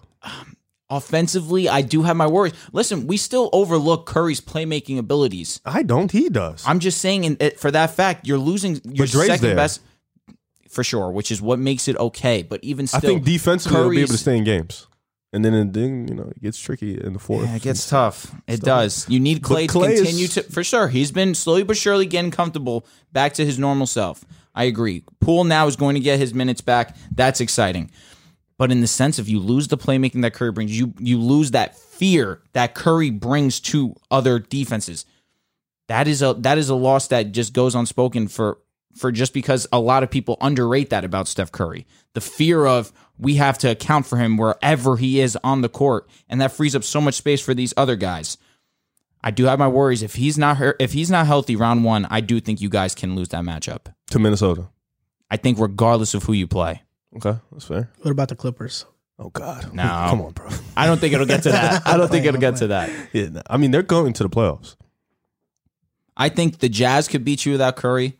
I think the Nuggets could beat you guys without Curry. The Mavericks could beat you guys without Curry. Minnesota got to show me. Timberwolves. They got to show me. I'll be It's honest. a great series. I'm not as high on Denver as you. I love Jokic, of course, and that's a bad matchup. I don't trust anybody else on their team. That's a fair point. We saw it last season where the Nuggets had no second option and they still got past the Blazers. Michael Porter Jr. played. You're right. You're right. He played. You're right. In the playoffs. You're right. You're right. Sorry. I just wanted to Isn't he supposed to be coming back soon? He's on track too, yeah. Listen, and we were just talking about it not too long ago. If MPJ comes back and then Jamal Murray comes back. Oh, no, Denver's Denver's a bad matchup in general for me. But it's, I think there's Bones still Highland has been very exciting for them this season as well. I think they're still a good team because the defense, you don't like Steph Curry has improved on defense, but the defense is still gonna be there. You know what I'm saying? Offensively, it's just now guys got to step up. Clay has to be better and stop shot chucking everything he sees, and Poole has to be better. But I think Poole is good enough where he'll be all right. You know what I'm saying? I think Draymond, his leadership, he's gonna be able to rally the guys. Is he gonna be the only ball handler for you guys? Who? Draymond Green. No, Poole. You think Poole can do that? Do what? Facilitate? He has the ball when Steph's on the court. So it's like, okay. He can do it. All right. It's just when Clay gets the ball, sometimes he shoots everything, man. I mean, that's just been his role for I think he's forever. got worse at it. He just shoots everything. I don't know. Whenever people talk about the Warriors, everybody seems to mention James Wiseman, and he just had another setback, so he's probably not playing at all this season. But I don't ever feel like he was going to have a huge role with Golden State this year anyway. Let me ask you guys a question. I think against the Nuggets, though, it would have been huge to have. No, Joker would have broke him down mentally. Of course, no doubt. Let me ask you a question, though. Interesting. Playoff time. Mentally. You're right. You're 100% right. Nah, yeah. Because that's a fact. Playoff time. Who you playing? GP or Moses Moody? Gary Payne. Gary Payne, right? I don't think Moody's probably going to see playoff time. And Gary Payne's minutes have been so inconsistent, but when he plays, he's such an impact player. He's hurt right now. That's why. I think for Minnesota purposes, they'll probably put him on D-Lo and stuff like that. Defensively, he's the best person to guard Ja Morant when they play Memphis because Wiggins cannot guard Ja Morant. It's too slow. It's very weird. Ja Morant is one of the quickest players in the NBA. Yeah, but Wiggins acts like he has duck feet sometimes. So you got to remember, he is a wing. It's tough to defend against those quicker guards. He's a quick wing though. Supposed to be a quick wing. True. He's very athletic. He is. He is. That's been his shtick since he got drafted in the NBA. He's talented. Not that much skill, just talented. He's got defensive skill for sure. Yeah. But he's mostly a guy that was talented coming out. That's actually another example. He coming out, he was really talented, a little raw, but very talented. So they said LeBron. Would you say hype? Definitely hype. Talent. Talent breeds hype. Okay. I got you, bro. Back to the Deshaun debate. Earlier this week, there was a report that came out that Quinn Snyder might consider leaving. There's a rumor. I hated this. Quinn Snyder was rumored as a possible replacement for Greg Popovich earlier this league year. Popovich now is the most winningest coach of all time in NBA history. He has more wins than multiple NBA franchises. He's a 5-time champion. And his successor, which I thought was going to be Becky Hammond, she's now coaching the Las Vegas Aces. Shout out to her. So she's coaching the WNBA. That means the Spurs head coaching job may be open. Do you think that Quinn Snyder could be a great replacement for Popovich, and how likely is this to even happen? What's crazy is Quinn Snyder is like a perfect Popovich comp, honestly. He gives me Popovich vibes, the way he coaches, the way he's disciplined, the way he just acts on the sideline. It makes sense. And San Antonio is boring. kind of sophisticated. You know what I'm saying? So Quinn Snyder gives me that type of energy. I think honestly, his tenure in Utah is based off how long Donovan Mitchell is going to be there. 10 year. Wow, that's exactly what I said as well, man. Dog. That's a fact. His tenure. This is the smart guys, the school guys. While we're here, I was going to let you rock. Nah, don't let me rock. Okay, Correct me. all right. The 10-year. Thank you. I know how to say it, but yeah. If Donovan Mitchell gets traded, Snyder's gone. That's how I feel. Like as long as Utah is where they're going to be. Even if I think even if Mitchell doesn't get traded, but they don't make a deep run, there's a possibility they could look in the next direction for another coach. And for San Antonio, if Snyder's on the market, what other coach realistically would be better? I don't think Mark Jackson or Kenny Atkinson, as much as I love Kenny Atkinson's development skills, I don't think he's a better coach than Quinn Snyder. So I think at that point, you got to look at it. It looks like a possibility because Quinn Snyder has been in a hot seat for a couple of years now. You know, he's been talked about. He might not be the guy to take Utah over the top. As much as we like to blame Snyder, even though it's the players, but that's a topic for another day. I think his time there is. I don't know. You give credit to Ty Lue for doing what he's doing with the group of guys he has. If you gave Ty Lue those guys in Utah, you don't think that'd be a different story? Ty Lue's a better coach than Quinn Snyder. My point, but you're saying it's the players that ultimately. No, but I don't think when people blame the loss on the Clippers on Utah, I don't think it's Quinn Snyder's fault. I really don't. I think he put out the best lineups, and people like to get mad at him because he didn't adjust, but he couldn't really adjust. He didn't have the personnel to adjust. And it's like, how can you take out Rudy Gobert when statistically they're garbage without him? So it's like that's why I think when people blame Snyder, it's like not really his fault, you know. But I think like his time there is based on Donovan Mitchell. So I think if he's looking at it, if he gets fired, San Antonio should definitely jump on that market for Quinn Snyder because that's one of the best coaches probably on the market at the time. But I don't think Utah should go off him. But I think that would be a good combination. He goes to San Antonio. DeJounte Murray can learn on them. Keldon Johnson. That's a good type of. San Antonio has a good, all right team where you can get a coach in there, and because they play hard, you know. Yeah, they play hard. Give your thoughts because I have similars to his. I think this would be great for the Spurs, and I don't think the Jazz are too far away from collapsing. I think the Jazz are a disappointing playoff run away from collapsing. I think if it's possible they get upset in the first round in these playoffs, and if that does indeed happen, I think Donovan Mitchell asks for a trade, and after he asks for a trade, depending on who they get back, because Mitchell, it's been rumored a lot that he wants to be on the Knicks. RJ Barrett is finishing off this season post All-Star break, is averaging 26 points per game. If we make a run at Donovan Mitchell, I think RJ Barrett might have to be in that trade. If the Jazz get back RJ Barrett, I don't know. Maybe he might stay because of that, because you now have a player who can be one of the better two-way players in the NBA and RJ, and pair him up with Rudy. You now improve defensively because he is a 6'7" wing who can defend and guard, and he's, you know, much taller than Donovan. You know, Donovan is a better player, there's no doubt about it. No, You're doing that? You're giving up RJ for Donovan? Yeah, would you do that? Be honest.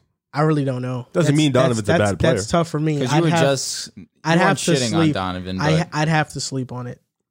And I say that because I don't know if Donovan Mitchell, he doesn't make us championship contenders. And I don't think that given his contract, we probably can compete later on either. We'd have to build the pinpoint perfect team. And the NBA right now, I think from what we've seen in the last 10 years, is a wing dominant league. And RJ Barrett right now, what he's showing is that he probably has Jaylen Brown upside. So because of that, I like that. You know, would I take a Jaylen Brown or a Donovan Mitchell to start my team with? I probably go with Jaylen Brown just because of what he can do and the versatility he offers. And that's why I think Donovan Mitchell also, he's prone sometimes to get injured as well, which is not always a good thing, especially if you're in the East, which now looks very tough, like a tough conference. I think right now the Knicks are on a their timetable right now should be predicated on building around RJ, quickly becoming more of a point guard, Quentin Grimes getting better. I think our young core is already great as it is. Yeah. So I don't know if bringing in Mitchell is the best idea, but that's what I think could probably make Quinn Snyder stay in Utah if they do get somebody like RJ Barrett in return. He was a part of the Spurs organization from 2007 to 2010. He coached their G League team. He got a contract extension in 2019 with the Jazz, but since then he hasn't. I'm not sure how many years it was, but is probably expiring soon. I feel like the Spurs are the perfect team for Quinn Snyder, and I think he'd be the perfect predecessor to Greg Popovich. And when looking at the Jazz and the Spurs, I think, have more young talent, and given their record of where they're going to finish this season, they could get a top pick. And if they do get a top pick and can land a Jabari Smith or Paolo or a Chet, they can really revamp this rebuild fast. They got guys like DeJounte Murray, Keldon Johnson, Lonnie Walker, Devin Vassell, Josh Primo, who I know he hasn't played this season, but he could be an impactful player in the future. And you have that with a guy like Chet or Jabari or Paolo. Now you're talking about a team who they're probably one more talented, really talented player away from being a legitimate threat in the Western Conference if we're talking about ceiling and potential-wise. I think the Spurs moving forward are more equipped to have long-term success than the Utah Jazz. They're both small markets, so they both aren't going to get free agents. I think the Spurs might be more of a destination than the Jazz, though. So I think, that he's kind of going to a place where he's going from a place that he has to build through the draft to another place that has to build through the draft virtually. But the Spurs are just much better equipped to build through that right now, given where they're at. Utah low-key has been a good player development place for a minute. Not low-key. I mean, low-key as in like a lot of people would. Quinn has come there, he's definitely helped their player development. I mean, low-key as a lot of people wouldn't know that. Oh, okay. Yeah, that's what I meant. Thanks for cutting me off. But that's what I mean, what do you mean people want to know that? They went from if you ask 15 people outside, they probably would say no. First 2 seasons with Quinn, they didn't make the playoffs. I'm not saying you're wrong. You're about to tell me stuff I know. I'm just saying if you ask 15 people, you know what? I guess because no one cares about Utah. That's what I'm saying. In a general sense. So local, you know what I'm saying? No one, but So you guys think the Utah Jazz are like the Portland Trailblazers, like in Dame's tenure, just consistent playoffs? Thank you. Damn, that's consistent tenure. Thank you. Like consistent playoffs, but never really getting over the hump. The duo of Mitchell and Gobert is a complicated one because you have Mitchell, who is amazing at scoring, all right on defense. You have Gobert, who is unbelievable on defense, but really can't stretch outside the paint. He really isn't that type of player that can do that. So, and his offensive game is limited as well. He can really only pick and roll and put up baskets near the rim. It's tough when you don't have the personnel around them to really do something. I think that I probably would lean with they could be the next Portland because I don't see them winning a championship with Mitchell and Gobert being the 2 cornerstones unless they really do a great job of hankering down and putting the personnel around them that can allow Rudy Gobert to play his game and not alter it too much in that sense. Yeah. You can go on your take. Oh, but ultimately, I can't see Quinn Snyder leaving until he finishes his ultimate task with the Utah Jazz. In the sense of last year, they were the number 1 seed. They had all this expectation coming into the playoffs. They had one of the worst disappointments of last season. It's the unfortunate truth. I know. And I understand Donovan got hurt, and he was amazing. When he was 100%, he was lighting up the scoreboards. His ankle gets messed up. His offensive game was not as efficient as it was prior to the injury. And then Gobert kind of just got lost in that middle ground of I can't really extend beyond this. My defense on the paint. The small ball lineups are killing Utah Jazz, and it was a big personnel problem, like you mentioned. But Quinn has gotten that respect of being one of the better coaches in the league to the point where he is still coaching one of the better teams in the Western Conference, and another team who has Greg Popovich as their head coach wants this guy to be the heir apparent to Greg Popovich. That's respect to Quinn Snyder. But in that sense, I can't see Quinn trying to move off of this until he sees this through, until he actually can feel accomplished in Utah. Donovan just got extended. For me, before going into it, it was big on if Donovan goes, Quinn's gone. But this guy signed until 2026. If Quinn and Mitchell and Gobert can stay together, they're together till 2025, 2026. That is enough time for them to put pieces around Gobert, put pieces around Donovan Mitchell, and really contend for a chip. If I'm Quinn Snyder, I got to understand.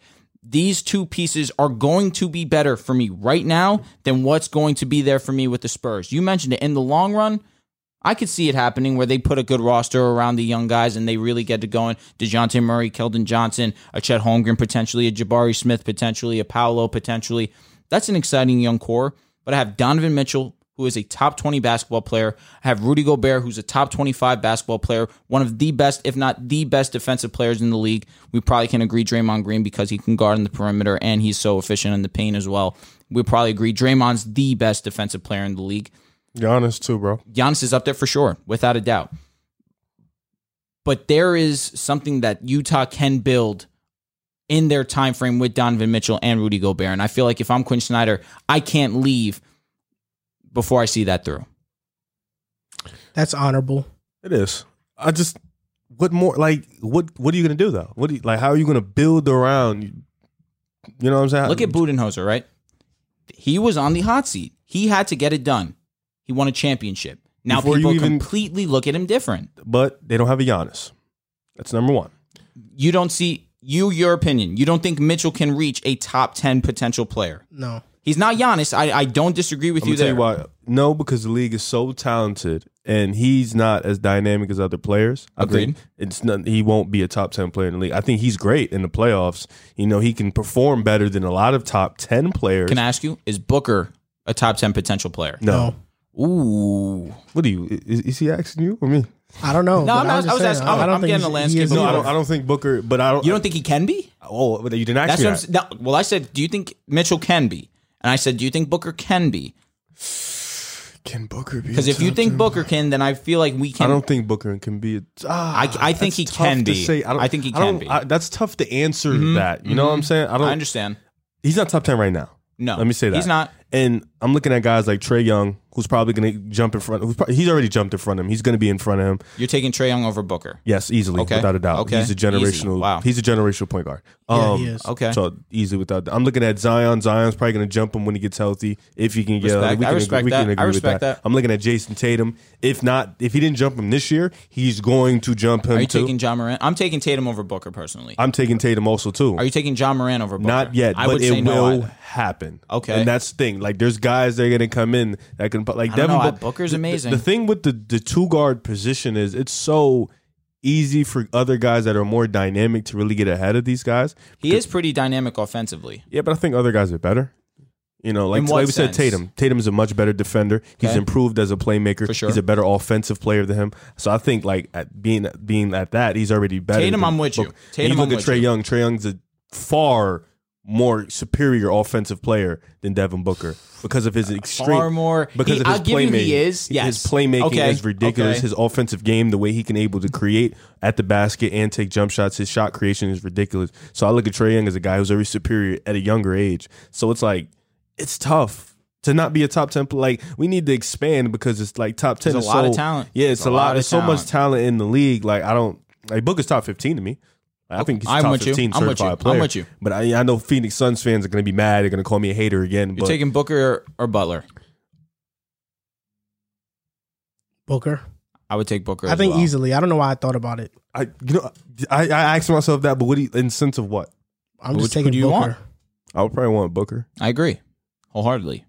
But I don't think Booker's definitively better. That makes sense. I think what holds Jimmy back is his scoring, but I think everything else he's better than Booker at. Defense, versatility, playmaking. I don't know if he's a better playmaker. Are you taking Donovan or are you taking Jimmy?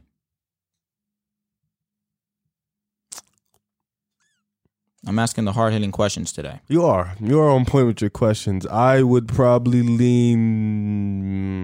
It's a tough question. It is tough. Donovan. Yeah. Book and Donovan. I'm going to leave Book and Donovan. If Butler was healthy, he's had 5 sprained ankles this season. No, if Butler didn't lose his jump shot, yes, I would lean the other way. But the thing is, he's so great at facilitating. His defense is great. He's a great rebounder. It's tough. He borderline can't score. Borderline this season. He started the season amazing. That's what it matters. 5 sprained ankles. Yeah, it happens. I understand. 5 is insane. Bryn Forbes scored more than him in the playoff series. It was him versus bro. I'm not NBA really hearing champion. that, bro. I'm sorry. It's really tough. True or false though? It wasn't Jimmy Butler. Bryn Forbes had 60 points. He did. Jimmy Butler had 58 in the series. He was bro. in hell. Nah, bro. I can't get with that, bro. Like, right. He went to the finals the year before, though. As much as like we compared, Devin Booker and Donovan Mitchell wouldn't have had 58 points. Like, it just wouldn't have happened, no matter who was guarding them. So, listen. Against Might have had Milwaukee, that in the game. against Milwaukee, Booker had 2 40 pieces in the finals. He's damn near already beat him in 5 quarters. Yeah. No, he beat literally in one game. Donovan Mitchell had like 35 in 2 games in a row. He's already had it. So it's like, it's tough. You're taking Donovan over Jimmy? Yeah, I'll take both of them over Jimmy. What about you? I'm taking Donovan over Jimmy. I think a healthy Jimmy, I probably would lean Jimmy. It's just, like I said, if Jimmy didn't lose his jump shot, if he didn't lose his jump shot, man. Fake. Yeah. He still has a mid-range. He just goes and tries to draw fouls nowadays. Like, it's versatile player though. He's a great facilitator. He's a really great also. Player. It's just the league is catching up, man. You need a scorer. I'm not disagreeing. And he's a wing, but he's like the weakest wing out of the wing. The you know what I'm elites. saying? Yeah, like Tatum, PG, Kawhi, LeBron, Kevin Durant. He's like because he can't score. He still made it to a finals, and he beat Tatum. I get it, but Goran Dragic was the leading scorer in that playoff run. Oh my God, do you hear that? No offense to Dragic. God damn. Jimmy Butler did take it to another level, though. He had games where in the finals he was incredible. But I'm saying, like, without Goran Dragic, he wasn't there. Goran wasn't there. Even Tyler Hero has some moments. For sure. That's what I'm saying. Like, Miami had a great run. Look at all them wings. He's the weakest scorer by far. Yeah. Even Brandon Ingram's not saying he's better, but he's a better scorer than Jimmy Butler by far. So it's like, it's tough, man. I got you. Before we go on to the next segment, a quick word from DraftKings. College basketball fans join the action on the court during the biggest tournament of the year with DraftKings Sportsbook. Turn your team's victory into your own big win. New customers can bet $5 on any team to win and get $200 in free bets if they do. It's that simple. If they win, you win. If Sportsbook isn't available in your state yet, you can still join the college hoops action with DraftKings Pools. Everyone can play free pools all March long for a shot at a share of over $250,000 in prizes. Simply join a pool and answer questions like who will make it to the next round and who will hit the most 3-pointers, then track your results. Download the DraftKings Sportsbook app now. Use promo code TBPN. Bet $5 on any college hoops team to win and get $200 in free bets if they do. If they win, you win with promo code TBPN this week at DraftKings Sportsbook. Robert Woods just got traded to the Titans. I knew it happened during the segment, and I was going to... We have to talk about that. That's a huge move. That's a big-time move. He just got traded. I'm not going to lie. I am upset. Why? I have Robert Woods in my Dynasty League. I did not want to see him go there. I did not want to see him go there. What about to the Jets? I would have loved that. So, Riv spoiled it. So, breaking news. Robert Woods... What do you mean Riv spoiled They was already talking about it. I got it they from might the already know. I got it from the Discord, bro. By the time this happens, everybody's going to know. So, breaking news. Robert Woods has just been traded to the Tennessee Titans, and they gave up a 2023 6th-round pick for Robert Woods. Good deal. In my opinion, I think Tennessee hasn't been having the greatest offseason because they didn't make splashy moves, at least in the first 2 days. But then Tennessee went out and they signed Austin Hooper on a 1-year deal, which is huge. I think Austin Hooper can fill that Jonnu Smith role. He played in an offense in Cleveland where it was run-centric and he had to block a lot. So I think he's a perfect scheme fit in Tennessee, and he's somebody that has high upside as a receiver now that he's paired up with a quarterback that is not Baker Mayfield. I think Tannehill is better than Baker Mayfield. Agreed. And now you get Robert Woods. I think Julio Jones was a great big-time name. I think Robert Woods is a better scheme fit. With the Rams, we've seen him, at least Sean McVay has used him as a tight end. He was that blocking wide receiver for them. He would open up lanes for running backs. And now you go to Tennessee where they're a run-centric offense. They're going to run through Derrick Henry. You now have Robert Woods, who's arguably the best blocker at the receiver position in the NFL. He's a perfect scheme fit. He's a route technician. He has great hands. This is a great big-time move for the Titans that now has an offense that features A.J. Brown, Robert Woods, Austin Hooper, Derrick Henry. I have my concerns about the offensive line. It wasn't the best in pass pro last season. They lost Roger Saffold. Saffold was a big reason why they weren't good in pass pro because Saffold was god-awful in pass pro. But their offensive line still has some holes. They need to get better. But this is a perfect scheme fit for them. I think this is exactly what they needed in their offense. I do like this move for Tennessee. They needed a wide receiver too, pretty desperately, to pair up with A.J. Brown to get him a little bit more open space. This was a great addition. Again, like you mentioned, he's one of the better pass blocking, run blocking wide receiver options there is, especially on a screen. To Cooper Kupp, Robert Woods was always in front of him, setting the screen right in front of him. He is one of the better blockers at the wide receiver position. I think this definitely is what Tennessee needed. They needed a little bit more versatility on the offensive side of the ball as well. Coming off a torn ACL, that's always going to be a concern for any player coming off an injury as gruesome as that. But I think for what Robert Woods can bring to the Titans, I think he fits perfectly. You have AJ Brown, who is really a Swiss Army knife, can do anything for you on a football field in terms of the wide receiver position. You have Derrick Henry, who's one of the best, if not the best running back. In my opinion, he is the best running back in the league, especially at running through the tackles, running through players. You're going to have Robert Woods on the outside setting the block for you on those corners, just going to open up more holes for you. And you just can't forget that Robert Woods is still one of the better wide receivers in the league, especially at the wide receiver 2 position. He might be top 5 wide receiver 2s when he was healthy. He is that great of a talent. I think that you bring him now to help Tannehill open up the field a little bit more. It's exciting. For me, I think this is a good move because I think like Julio Jones last year, like you said, big name, everybody loved it. AJ Brown, he was all excited. You know, his idol was playing with him and everything. It just didn't work out. Julio was banged up, and then when he played, it wasn't right. You know, I think Robert Woods at this point in time, you can arguably make the case that he might be better than Julio Jones. He's really good. He's somebody who's coming in. He's gonna definitely help, and then AJ Brown could finally, I think, take that, because I don't think he's fully taken that step yet into elite status yet, and I think he has that ability. So I think this could be the year that he finally embraces that full number 1 role, becomes that elite receiver. But you mentioned it. Those two there. Now you still got Derrick Henry. The offensive line still needs help, but so far so good. Like you said, after having a bad couple of days, they've made some solid moves. I mean, if Titans fans are looking at this move from a bird's eye view, scratch the 2021 season. Look back at 2021. The offense was amazing. You had Jonnu Smith, AJ Brown, Corey Davis, Derrick Henry, of course. I don't even have to really mention Derrick Henry, but just the weapons wise, Robert Woods is better than Corey Davis. Oh, for sure. He's better than Corey Davis. Austin Hooper is just as good as Jonnu Smith. If you ask me what I'd rather have, AJ Brown, Robert Woods, Hooper, or Corey Davis, AJ Brown, and Jonnu, I'm going with this variation of talent. I'm with you, for sure. So this is why I think it's a great move. And a 6th-round pick, that's nothing. For a guy who can play at a Pro Bowl level, he had a 107.9 passer rating when targeted.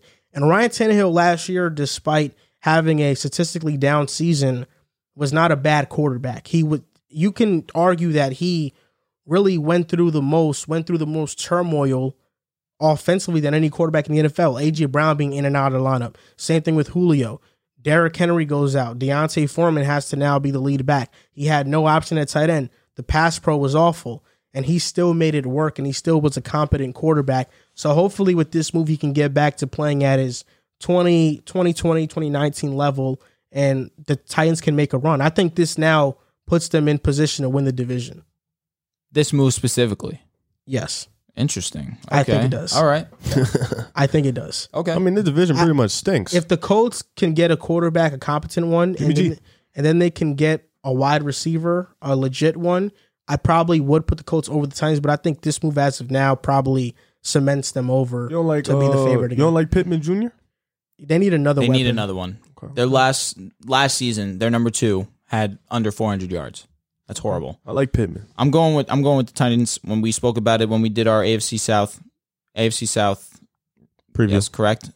Yes. I'm sorry. I'm just drawing the ill blank. Yes, when we did that preview, I had the Titans being my top team. Jaguars are intriguing. We spoke about that. They are intriguing, but I still have my reservations about that. We have to see how Trevor Lawrence comes out in year 2.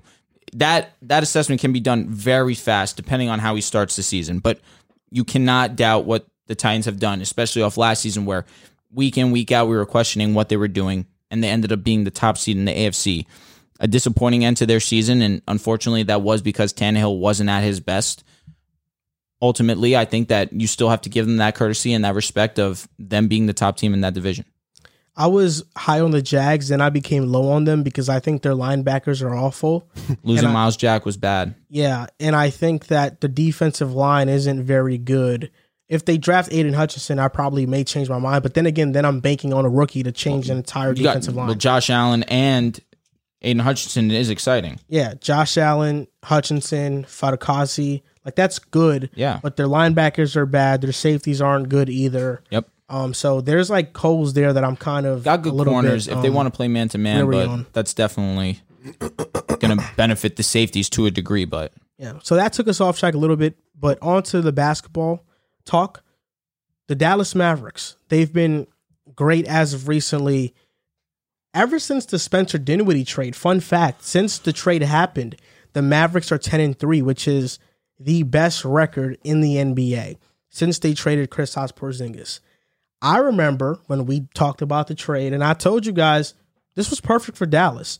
Spencer Dinwiddie is exactly what they need, and I think they'll be better without Porzingis because all season long they've been better in guard-heavy lineups that featured virtually small ball lineups as well. Watching these lineups play, watching them play together has been awesome because the other night they started Brunson, Dinwiddie, and Luka all together, and it's kind of them just going at each other, hunting matchups. And I think we've seen in the NBA that works in offense. We saw in OKC in 2019 where they had Chris Paul, Shea, and Dennis Schroeder. That three-guard lineup worked very well. I think we're seeing the same similarities right now in Dallas. You have Luka is the main guy. Brunson is the second.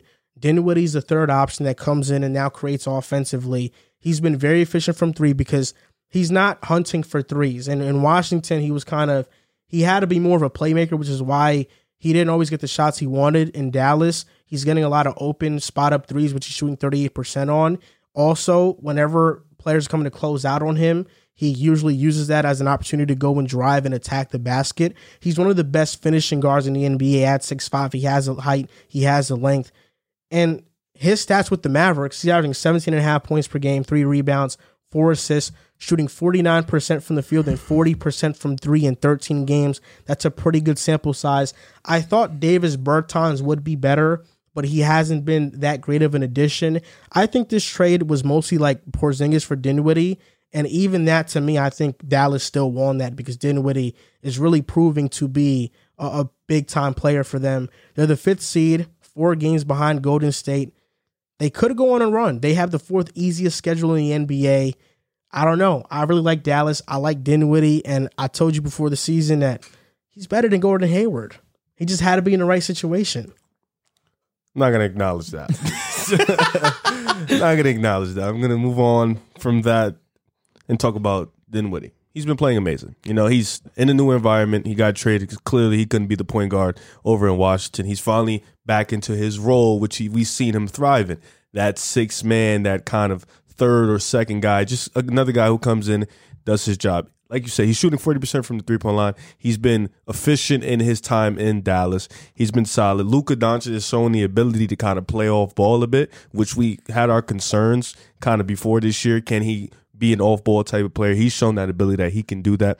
That three-guard tandem has been impressive. There's won them game and it's been really clutch. And I think the fact that, you know, I know that we talked about Jalen Brunson and his time might be up there. You know, his contract's being up this year, but Spencer Dinwiddie playing is good. I think, you know, they should try to bring Jalen Brunson back, and maybe if you continue this 3-guard lineup, because like you said, with Chris Paul and Schroeder, that was one of the clutchest lineups in the NBA. And it was they didn't have a Luka. You know what I'm saying? So I think that kind of their ceiling in the playoffs was they didn't have that type of guy. Now they have Luka.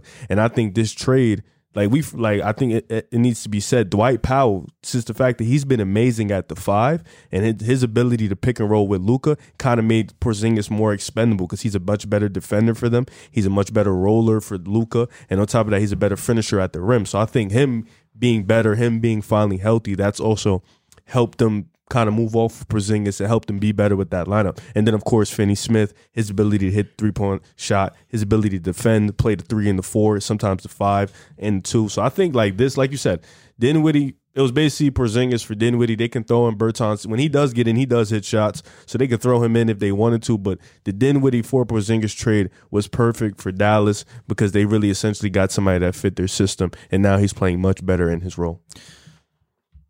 I understand what you guys are saying about the 3-guard lineup, but I think of it from this sense. Dinwiddie is getting $18 million on average until the end of 2024.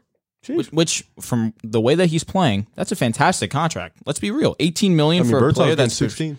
Yeah, that hurts. That's not the best, truthfully. Not at all. But you really want to look at it from that sense. You're giving Bertans, who's barely giving you any production, $16 million, but you're giving Dinwiddie, who's giving you 17 a night on 49% shooting and 40% from three. I'd be more willing to stick around with that contract till 2024, and this gives me a little bit more leeway with Jalen Brunson. Yes, Jalen Brunson has been fantastic for them with his role right now, but if you can go out and upgrade from Jalen Brunson, I would be looking to do that. You have Dinwiddie, who saves you some money in that side of $18 million. That's a huge contract to have on your roster. You have Luka Doncic, obviously, who is the cornerstone, the main piece of this team. You go and you can upgrade from Jalen Brunson. Potentially, I keep saying this name over and over and over again, and we disagree on it, but you can go in and you bring in a Bradley Beal into this situation, someone that can also score on top of it. I'm still looking at that, and I'm intrigued. You don't necessarily need Bradley Beal to be anything more than what he is, a scorer. And that is an improvement off Jalen Brunson, and that's just the truth of it. You think Dinwiddie wants to play with Bradley Beal again? I don't think he looks... This is how I would look at it. Bradley Beal would not be the best player on the team. You would have Luka Doncic, who is facilitating and running the offense. And Luka, who already has sample size with Dinwiddie, who has shown him, I can be successful in your system. I'm sure that Luka is going to respect Dinwiddie in that sense and still give him the rock. First of all, he's going to get a supermax. Why would you want that contract when Brunson and Dinwiddie give you the same thing, maybe a little bit even more production than Bradley Beal? Take it easy. You're not getting more production from it's two of them combined. Think about two of them combined. See, but that's the thing. I'm already telling you, Dinwiddie's going to be along for this ride. But Jalen Brunson's going to be Beal's going to get paid more than both of them put together. But you're already set on Dinwiddie till 2024. That contract's already set. But that supermax is insane, bro. But the thing is, he's probably going to get... is it going to be a sign and trade guaranteed? Can we stop talking about Bradley Beal like he's this missing piece to a team's championship aspirations? Don't say we. I'm not saying you're wrong necessarily. I mean it from this side of things where he's the best available free agent. If we're going to go on the Zach list is actually the best available. But the thing is, where he's going to stay in Chicago. I'm already thinking from that sense. Listen, if I said Levine, you would have looked at me like I had five heads. I'm looking at you like you got five heads because I don't think they need another guy like that. You're telling me Luka wouldn't love another star next to him? Not that type of star. But what star available here would you do that for? Because then let's think about it. You don't always have to get the best available star at the moment. I don't disagree, but I looked through. You can wait on maybe one. This year isn't the year. But there's some good names here. You got Harden probably is going to stay in Philadelphia, but that's not official. I'm not in love with Harden. I'm not. Yeah, Luka and Harden. That's like having the same person. Yeah, I'm not in love with that. Sounds interesting though. No, it doesn't. It sounds like it's gonna be. I don't like star awful. power. Like it sounds good, but it doesn't always work. I guess there's really no name I'm looking outside of Bradley. That's why I would wait because you're looking at stars. Just look at role players. I'm really looking at role players. Look at the small forward position and look at role players. Joe Ingles, Andre Iguodala. These are all. It's not the year. Derek Jones Jr. Kyle Anderson. It's not the year. That's all. Kyle Anderson wouldn't be bad in Dallas. Solid. He would be a good fit with them. Joe Ingles wouldn't be bad. No, yeah, he wouldn't be bad either. Solid. But he's coming off an ACL. Yeah. And he's already slow. He is extremely slow. He can shoot that ball. But I'm saying, I think you're basically talking about the Dallas Mavericks. Need a star. No, he's talking about. You're talking about from Jalen Brunson. You're talking about the Mavericks now, not bringing back Brunson because Dinwiddie has come in and now has excelled in his role that he's in. We've had these conversations a lot when we talk about the Mavericks because you seem to like to pick on Jalen Brunson. What? Whenever Jalen Brunson comes up, you seem to want to always upgrade from Jalen Brunson. What are you saying? I've never said this until today. No, you said it before. No, I swear to God, you said it before. God is looking down on you, and he's disappointed that you would swear to God on something like that. You said that before. No, I haven't. On the last Dallas segment, you just said I didn't say you should move on from Jalen Brunson. I said that he is a solid piece for you. No, I said that influences me with Dinwiddie because I have Jalen Brunson. I don't feel like I need Dinwiddie, but here's Dinwiddie performing. You said it before. I haven't. Yeah, you said it. I haven't. After the pod, we'll go and we'll search it up and I'll show you. Okay, whatever. Listen, but right now I'm telling you, if that means I can improve from Jalen Brunson, and that's no disrespect to Brunson. Brunson's been awesome in his role. But if I can upgrade from that, I'm intrigued, especially with a contract like Dinwiddie's that is as kind as it is. If the Mavericks want to be cheap, they move off from Brunson. Because you have Dinwiddie, who's taller, who's 6'5". He can't shoot like Brunson, even though he's on a little bit of a hot streak right now. But he can't shoot like Brunson. Brunson, I think, Dinwiddie's more of a finishing guard at the basket. For sure. Brunson is somebody who gets to his spots in the mid-range and the elbow, a lot of pull-up jump shots. He loves to, even though he's only 6 foot 6'1", he loves to post up and do a little bit of a turnaround jump shot and hit shots that way. Dinwiddie, yeah, because he's playing great, it makes Brunson expendable. But the best version of the Dallas Mavericks is having 3 guards who can all take the pressure off of Luka. Because the problem with the Mavericks is that whenever Luka gets off the court, they seem to take a step down because they don't have somebody that can initiate offense on a consistent basis. But now when you have Luka on the bench, you can have Dinwiddie or Brunson always being there to create offense for others, and that helps them. Tim Hardaway Jr. isn't even back yet. When he gets back, that's going to make the shooting on this team that much more deadlier. Yeah. And right now, the Mavericks are the best defensive team in the NBA in terms of opponents' points per game. They're number 1 in the entire NBA. That's a Dallas Mavericks team doing this right now. Luka, since Dinwiddie, he's been averaging 31 points, 10 rebounds, 7 assists. Brunson's averaging 16.5, the same as just 1 point less than Dinwiddie. They're all playing great. No doubt. This I think is the best way to build around Luka, and I'm signing Brunson 100%. Well, what would that contract be? Probably in the Dinwiddie range. I think he's gonna want more than Dinwiddie. I think he'll get exactly like what Dinwiddie got, maybe 18, 19 mil. But that's what Dinwiddie's getting. He's getting 18. You think Jalen Brunson, who has been better than Dinwiddie. No, but you got to remember when Dinwiddie got the deal. Coming off a torn ACL. Before that, he was coming but off 20 points per game. They paid him off of the season he had prior. He was averaging 20 and 5. I'm thinking of how Terry Rozier left the Celtics and he got his bag with Charlotte. I feel like it could be similar with Brunson. Well, Charlotte, that was different.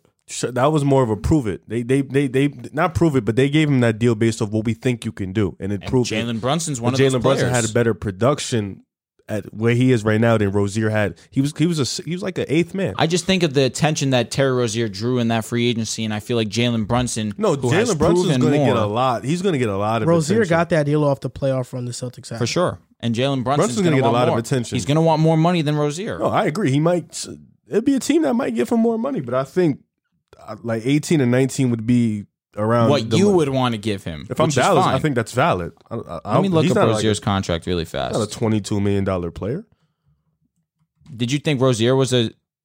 Charlotte is a small market. 4 years, $97 million. That's what Rozier got. Charlotte, you can't compare a small market. Charlotte's going to pay. They have to overpay. There's going to be a team that's going to want to overpay for Jalen Brunson. Right now, the Knicks are linked to him the most. There isn't many teams with cap, I'm sure they could do that. They would overpay for Jalen Brunson. The Knicks should pay for That's what I'm saying. They would. You think the Knicks will overpay for Jalen Brunson? They could. Why not? They need a point guard pretty badly.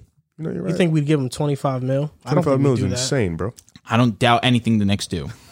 All right. I'll just say this. I think the Mavericks are keeping Brunson, and they'd be willing to pay him. That's the best variation of that team. Now, they have the best record in the NBA since trading Kristaps Porzingis. We've already mentioned potential playoff matchups. I think they can beat Utah. I think they can beat Denver. Memphis is a tricky they team. Could beat Memphis. I never said they could beat Memphis. I don't know. Might have been me. Was it you? I was going to say, you've been low on Memphis to a degree. Might have been me, though. I ain't gonna lie. Might have been me. That's crazy how I really forgot. They can beat Memphis, though. I'm saying it now. Yeah. You think Golden State, can they beat them? With no Curry, yes. What if Curry's injured, but he's playing? Ooh, and he's playing hobbled? A 70% Curry. 6 games. You win. Yeah. Okay. I think it'll still be 6 in general. I think Curry on the court, you guys should win the series. Agreed. Yeah. But Luka's going to be on a different level. Does Luka get out the first round this season? I think yes. I don't, because if they play Utah, I have Utah winning. I just don't like that personally. Okay, you don't. In the sense of Utah, hell? I don't like Utah. Oh, Utah. I apologize. I should have finished my thought there. I don't like the idea of the Utah's playoff chances right now. I just think that even still, their lineup is very similar to last year's, and a lot has to work out. the Quinn Snyder adjustments need to be really at the forefront this season, especially against Luka, who's going to feast against them. And the way that Dallas has been playing defensively, it's going to be a tough series for Utah. Have you guys noticed that when Luka first got into the NBA after his rookie season, he was heralded as the next star in the NBA, and he was this media darling virtually, and now this year it's kind of not been that way. Who's his football comp? Herbert, in a sense? I don't know. I can't think of a football comp. That was my. I think there was a tweet of who is Herbert's comparison, and I said Luka Doncic. Like big hype, young guy ready to take over the league, but hasn't won. I don't know. I think for me, Luka has a similar timeline to James Harden. Really? To where I feel like James Harden later in his career got hated. I feel like Luka, because of his complaining to the referees and a lot of the tactics he does, he stopped though, because he told JJ Redick that now he like sings under his breath to like not complain. But I think now Luka's getting into that territory where we're not appreciating him as much, even though he is clearly going to be the face of the NBA. Greatness becomes very boring. Like repetitive greatness becomes boring at times. And you also have to think his style of play is not box office. It's James Harden's style of play. Yeah, I guess to a degree. You did not want to say that. Nah, I don't. Nah, I agree with you. I don't know how you can look at Luka and James Harden and not be like they are so similar. They have definitely some similarities. They are extremely similar. They are literally the same player. Yeah. Let's just come on. They're the same player outside of Luka posts up way more. And Harden's just Luka's a little faster. Yeah, Luka posts up way more and he'll take more mid-range shots. I think he's a better playmaker too. Midi, pow, pow. When he was good. Oh, wow. Okay. Just kidding. He's been real stinky. He's been real stinky lately. They just beat Dallas. Since the Nets game, he's been mid. Stinky. He's been mid. He just had 20 and 10 last night. Did you look at his efficiency? I mean, did you look at the game? He was killing. That's why I said scoring. I had to, because he can have 10, 14, and 10, but great game, awesome game, incredible game. Okay. Scoring wise, he's been stinky the last couple games. He's had like 20 in every single game. Since that Nets game, he has not been what he was the first two. Yeah, the game he folded. I don't know. I wouldn't say that. That's true. He's had 20 like the last 5 games, bro. I don't. You might have to look that up. Look I think it he had up. 17 like Look it one up. game. Let's see. It's either 4 of the last 5 games he's had 20, bro. 20 flat? No, more than 20. I'm just saying like 20 as a baseline. All right. As a benchmark. He had 24, 21, 24, 26, 11 against Brooklyn. 16 against Chicago. Yeah, so he hasn't been bad since Brooklyn. He's been actually great. Great is extreme. He's averaging a double-double, bro. The efficiencies, he had 24 and 14 last night. The efficiencies, 42 against Dallas, 43, not horrible. He shot 37% from 3. He made 3 threes. 41% against Cleveland, 54 against Denver, but they lost. 26. Why did you add the loss part? Because 54 is great. But they just lost. Didn't mean anything. Oh, wow. 26.3. I'm being rude. I'm sorry, man. I'm really being rude. Like, that was rude. That was unnecessary. 26.3 against Orlando, who has let up 111 points to 2 players. That was supposed to be his 50 ball. And he went 3 for 11 from 3, 5 for 19 from the field. And against Brooklyn, let's not even go there. Yeah, let's close that. He's had some 3. He's starting to get it going. Slowly but surely. I told you. Slowly but surely. 3 good games. 3 decent games. Two decent games, 1 really good game. I'll wait till playoff time. You know he always kicks up. The assists have been there. I mean, that's just going to be there every single game as long as you have Joel Embiid, Tobias Harris, Maxey. Tobias Harris. Tobias has been really good recently. He's the 4th best player in that team. He's been better than Maxey since the Nets game. Oh, my God. Maxey's been very passive. He's trying to find his way. He's a young guy. But he was so great, really aggressive off rip. And then he's kind of been passive since the Nets game. Go ahead, I'm sorry. This week in the NBA, this is our weekly NBA segment. Yes, sir. What did you guys see that was interesting, or did you want to highlight? No. You know I have to. I was going to do it. No, what are you talking about? I'm going first. No, you're not. Not anymore. Yes, I am going first. Are you talking? LeBron James 30K, 10K, 10. That's all right. That's not what I was going to do. But shout out to LeBron James, man. So ironic that this guy's delivering that news. No, because it's actually, I wanted to bring it up because it was actually really interesting because when Steph Curry broke the 3-point record, they damn near threw a parade. And don't get me wrong, I loved the parade. It was great. Appreciate his greatness. He's the GOAT.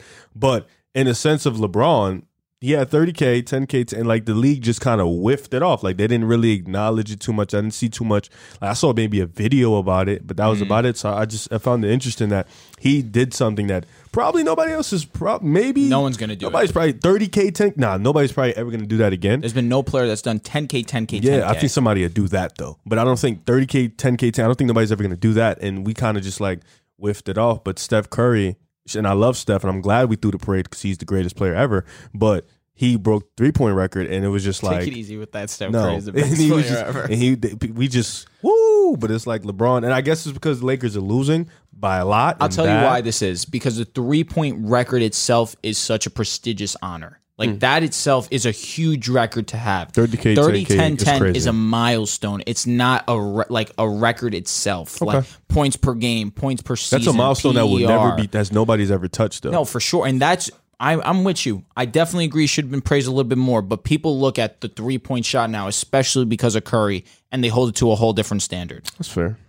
Do you agree? Prestigious. Yeah. Shout out to LeBron though. You know, you're still not the GOAT, but keep Curry trying. is apparently. Yeah, keep trying. So man. my This Week in the NBA actually happened last night. We spoke about it a little bit. Russell Westbrook. 2 chances to tie the game to send it he overtime. bricked the first one. The first one was one of the worst misses I've seen in my life, unfortunately. It was really bad. But regardless of the noise, regardless of all the chatter that he heard in that Timberwolves game, regardless of the chatter that he heard walking into the game in Toronto with one of the fans just telling him, I want you to play better, being egregiously rude to one of the all-time greats of this game. Is that being rude though? He's being rude, yes. I want you to play better. No, he's like, he was saying it condescending, like, I just want you to play better. All right. Like if someone said that What to did you, Russ say? he's like, I'm not the one, I'm not that type of guy to mess with, all that. Just like you do that. Word. He's like, We feel you, Westbrook. so to have the Stones, to hear all this noise, and to come back down again after missing terribly, and to hit the game tying shot to send it into overtime, having a great game, 22 points on great efficiency. Russell Westbrook has now become has the most game tying or go ahead shots in the final minute among all active NBA players, with 53 go ahead shots or game tying shots, more than Damian Lillard, who's number 2, LeBron James, and Kevin Durant. Snakes. Got to give Russell his praise because he's been getting a lot of hate this season. He's not been having the greatest of seasons, and that's obvious. Hasn't been But to having the have your greatest. moments, you still have to acknowledge them, especially when you're Russell Westbrook. Timberwolves just won. They beat the Bucks 138-119. Just Giannis wanted to didn't put that play. out there. I know he didn't play, but that's still a win, and that's still closer to getting the 5th seed. What are they now? They How are many the games 7th. are they out? I think they're only one game behind the 6th. And And yeah. then what about 5th? Like 2? Like 2.5. And 2.5, Giannis 3. missing, I'm going to lose the championship in fantasy basketball. Wow, look at you. I'm going to lose. Look at you. Oh, the Back to- Lakers lost. You lost. You know? I lost fantasy football championship. Denver lost. And I'm you're about just to a lot lose of the L's. fantasy basketball and championship. the Yankees lost. What do you back mean here. we lost? I'm talking Are you about just last year. saying That general? year, yeah. Whatever. Bastard. Loser. This week in the NBA, I stumbled upon this cool stat, and it was about how much in the middle and average the Charlotte Hornets are this season. That is They're nuts. 35-35. They're 22-22 in the Eastern Conference, 13-13 against the West, 17-17 at home, 18-18 on the road, and they have a 113 offensive rating and a 113 defensive rating. So everything for them is basically like even. It's mid. There's probably, by the time this show is over, they're probably going to win a game or lose one, and it's going to throw this off. But as of right now, everything is the exact same. And they're actually on a 3-game win streak, so they're playing better. They're the 10th seed right now. I don't know. They'll be in the play-in for sure. yeah. But I don't know if they'll get into playoffs. I think this is the second year in a row the Charlotte Hornets get into play-in. They got don't get into smoked out last playoffs, yeah. year. I think an advancement for them is actually being competitive in the playing game, because last year they got smoked out. I think they can beat Atlanta, right? I don't think they're One making game? the playoffs, though. They can't, I don't think they'll beat it. You got to think the Nets are a lock. They're all right. Well, let's not talk about it yet. I do think the Raptors will get in. I do think the Raptors will also get in. I don't think there's no way. they Scotty don't get in. Barnes, Rookie of the Year. Oh God. He could be. Oh my God. He's been playing great. Mobley just had 27 though, but Oh, they all been playing really great. They have been. Cade's going to finish in third, Scotty's respectfully. 2. Scotty's 3 actually right now. Cade's 2. Don't He's disrespect not. him. He's you not. think Cade Cade's is over 2. Scotty? No, I'm telling you out of rookie ladder, he's 2. Last time I checked, last week he was 2. I thought I was just he's one, but I'm saying he's two. Oh, the rookie. Karl Anthony Towns on TikTok. He actually has this. He goes on Twitch often and does live streams. He actually was talking about the Westbrook thing not too long ago and how somebody called the Timberwolves classless and Cat wasn't having it. He was like, I mean, this guy, it was all cool and he was rocking the baby and talking mad shit. And now when we do it all, it's disrespectful to an all-time great, So Cat goes on Twitch often, and I actually stumbled upon his account on TikTok of that Twitch, and I commented, "Hey, what's up, bro? You trying to get on the podcast?" And the reply from at least the account was that if you ask a question, he'll answer it live on Twitch. Like he'll answer the question live on Twitch. That's pretty lit. So because of that, I have some questions here prepared for Karl Anthony Towns that I want to ask. Respect. So, what do you think, bro? Karl Anthony Towns, I heard that if I ask you these questions, you'll answer it live on your Twitch. So I want to ask you these two questions. First one, what's the main reason behind the Timberwolves' success this season? And the second question is, do you feel like you are the most underrated all-NBA performer currently in the league right now? Because I think because the Timberwolves haven't had much success winning-wise in the past, people have often overlooked your play, but I think now you're getting recognized for it. But do you feel like, it's about time people recognize you because you've been great for so long, but the season that the Timberwolves are winning, you're playing great. Do you feel like you are one of the most underrated players in the NBA currently? Usually on TikTok, last time we posted these questions on TikTok, they were like, oh, you didn't give them time to answer these questions to like stitch it. Mm-hmm. But, whatever. It is what it is. People complain about Yeah, everything. I think he's supposed to just like, react to it on Twitch anyway. It's not like going to be a duet or stitch. So There you go. there's nothing even to like You're gonna react have to tune in. Yeah, I'm definitely going to tune in, then clip it, and Post then it on clip our it, own. and then post it on our own, the Correct. response. Absolutely. That'd be dope. That would be pretty lit. Ben Simmons, an update on him is that Steve Nash said that after his epidural thing, which is a steroid injection to ease pain in his lower back. Yeah, they give that to women. Yeah. Pregnancy.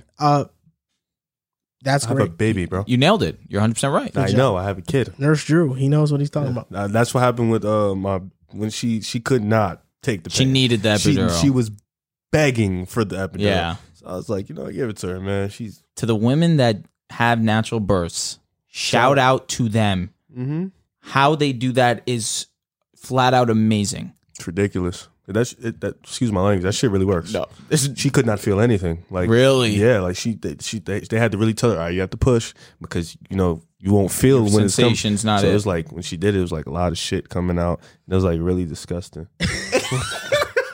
It smelled ridiculous in the room. I tell you, like, Wait, so while she was pushing out baby, she was just like shitting? yeah, because at the like same you're time? pushing, so it's like because you don't feel it, so you have to really push out, and it's bad shit coming out, bro. The room smelled insane. Yo, bro. that But I watched the whole thing. hilarious. I watched the whole thing from start to finish. Didn't faint because I So wanted. was your baby like covered in shit? All these questions I have in my head, I don't know if I'm allowed to ask them. I mean, you can So you ask just me. watched her just I swear, diarrhea. because I wanted to know because people kept saying, "Oh, guys faint when they see their baby." So I was like, "All right, let me see. Let's see what's looking." So you're on different timing. Yeah, I stood like she's right here. I stood right here, and I watched everything happen. Like, Yo, that's real. The whole thing. I'm like, I want to see how this whole. And I'm just watching the baby come out and shit come out. I'm like, this is disgusting. Like, I see why people faint, but I'm not fainting. But it's just Yeah. like it's not like a. Oh my god, a baby coming out. It's like no, this is disgusting. Yeah, like, it is. This is absolutely nasty. I've seen some nasty things in the So hospital. what are the I'm not allowed to talk outside of course the pain of pushing out a baby? What are the benefits of that steroid injection? Or actually, I would actually ask this: what are the benefits of having a natural birth, if there are you any? just don't have those type of toxins in your body. Okay. You understand what I'm saying? It's Yeah. like you want the baby to just be naturally pushed out. You want nothing in the body that's not what you are already ingesting because you're already conscious of what's in it. You understand like the actual. Yeah, nah, she couldn't You wait. understand what I'm saying? I can't get that image in my head now. Oh, bro, no, You can't. It's very vivid of what you're Bruh, saying. I can it's- picture it exactly. It's stuck in my brain forever, bro. And then like it's like once they pick them up, Was it like flying on the floor, or was it just like it was like they had a big ass bag and a big like it was really there. And like once you pick them up, clean them off, you go sit them down. I went to go look at them, and you instantly cry. Like there's no stopping you from crying. Like I didn't want to cry. What the fuck? What am I It's a crying beautiful for? thing. It's yeah, your but it's son. like I'm a man. I'm not crying. And then Come I just, on, bro. I'm That sitting whole there, masculine- and I'm like, toxic that's not. It's just masculinity me shit though. is Like I'm dumb. looking at him, and I'm like, fuck, I'm about to cry. And I was like, and I had no reason to cry. Like, it's an exciting moment. No, you had a reason. I'm saying it's an exciting moment, but I don't cry. So I'm like, why am I about to cry? And I'm so mad I'm about to cry. Bro. And it just got worse. It's and all right worse. to have emotions, bro. Yeah, then it's all right. her stepdad came up to me. He's like, you got to be a man now. And I'm just like, I want to stop crying. I don't care about what you're talking about. I just want to stop crying. I'm sure he right cried. now. I'm sure he cried whenever he had his children. I don't know. He's giving me the man talk. It's got to be a man. You got to step up. And I'm just Real. like, bro, shut up right now. Leave bro. me alone. Hey, I'm mad as hell right now. I'm crying. Like, I hated that moment. He has tears flowing down his face. It was bad, bro. Like, it just hit you like in a second. Of course, bro. So have you ever been through like a I birth haven't experience? yet. You I haven't yet. It's fun. That is something that I wanted to do for a little while, actually, but all the stigma of being a male nurse in the OBGYN type of... The what? OBGYN, it's basically a gynecologist, like can be a nurse in that sense, or labor and delivery. Like there's a huge stigma that women just don't want male nurses, Okay. which Yeah, I makes think it was sense like because six- there's men that are There's like some sick 6 people. women in there. There was a lot of women in there. Of course. No, Bad they're women. yeah, especially in labor and delivery. It was fun though. Yeah. So this is I guess has something to do with Ben Simmons. Ben Simmons got It technically does. That epidural all led to this conversation. Yeah, we got some guys that know what I'm talking about. Clay, he knows what I'm talking about. Hikari, he know what I'm talking about, man. Oh, they have children too? Yeah, they got some guys. They got some guys. Facts. So an update on Ben Simmons is that he isn't able to do any work right now. He just took a steroid injection to ease his pain in his lower back, which I don't know about you guys, but I feel like at this point, Ben Simmons isn't playing at all this season. I think they're going to sit him. They're going to basically redshirt him, even though he hasn't been playing it all season long. The Nets are the 8th seed currently. They're 37-34. Now, how big of a loss do you think Ben Simmons is, if he is at all, at least for this current Nets team? Do you feel like they even need Ben Simmons is my kind of real question. What do you think, Rev? Honestly, I don't want to say need, like, it sounds disrespectful to Ben Simmons. He's a okay player. He's a guy who is one of the best defenders in the league. So I think that defense is there. But if Kevin Durant, the real main thing is Kyrie Irving. I think that's the main piece that they would be missing, because if Kyrie Irving can't play, which it's looking like he probably won't be able to play games in Brooklyn, that's going to sting. Or I think, Toronto. And if Kevin Durant and Kyrie were playing, I don't think they necessarily need Ben Simmons right now. But I think at this point, talking about Ben Simmons for a little bit, this season is kind of a wash. It's been a lot going on with the situation in Philly. He finally gets traded. Something wrong with the disc in his back. Sit out this year. It doesn't even make sense. He's not even physically, even before, he wasn't even physically ready to play. He's still, like, he wasn't doing anything. So sit out this year. You're under contract for a long time. For Brooklyn, get Kyrie Irving re-signed. Seth Curry's under contract. Ben Simmons under contract. You got those young guys, Cam Thomas, Kessler Edwards, Day'Ron Sharpe. You should try to bring Claxton a free agent? I don't know. Okay. They should try to I'll bring look it up. Andre Drummond back. I think that would be a good piece. He's been really good for them. Patty Mills is somebody who probably would accept his player option if he does decide to say, bring the team back. You know what I'm saying? Run it back. Ben Simmons, get better. I'm begging you to get better in the offseason. And then this team could be fully next year will probably be the year we see the fully revamped what we was expecting Nets. But this year, I still think they can make a run. I still think they can beat a team in the first round, whether it be Miami or Philly. If Kevin Durant and Kyrie are there, I think that's still a dangerous Brooklyn team. But Ben Simmons, I don't think they necessarily need him to make a run because Kevin Durant and Kyrie are so dynamic. But Ben Simmons, for his health purposes, should sit out for the rest of the year. Do I think they need Ben to make the playoffs? I don't think so. The question here is, will the Nets miss the playoffs? If Kevin Durant is Kevin Durant, that should not happen. I don't think they should. Kevin Durant, you don't think they're making? No, I told Seb this. We was in the gym yesterday, and I told him, he was like, Atlanta's a good team. We could lose. I said, bro, if Kevin Durant That's exactly loses to Atlanta or Charlotte and doesn't make the playoffs, I really don't want to hear anything for like a year. Same thing for LeBron. I'm gonna be honest with you.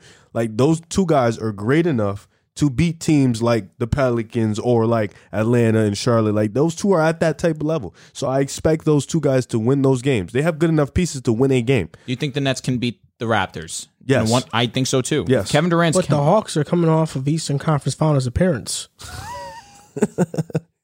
Hey, say what you want to say, man. They're a great big time team, man. hey, man, Knicks 3rd seed. Remember that. Hawks have been the biggest disappointment this season for sure. No, it's been you there's been a guys. few. Yeah, fair. Don't do that. Fair. Don't ever. The Nets, us, Knicks, Hawks. I wouldn't say the Knicks. They're disappointment. They are, but they're not the biggest. No, I'm saying You guys of have the biggest. Those three teams have more talent than I'm them. with you. I would say, excuse me, I said the Knicks before the Hawks. The Hawks are more disappointment than the Knicks, but those are the 4 biggest disappointments for sure. Let's actually talk about it now real quick. What teams have been the most disappointing in the NBA this season? What's number 1? Lakers, by far. By far. The Nets are still a play-in team also, but I would agree. Kevin Durant went down with an injury. That's what made them a play-in team. They were LeBron's a second been seed. in and out of the lineup. AD's been out and out. You weren't of the good when lineup. they were in the lineup. We weren't. I mean, we were still a top 3, top 4 seed when they were healthy Lakers early have in been the disappointing, season. though. Yeah, they what have about been.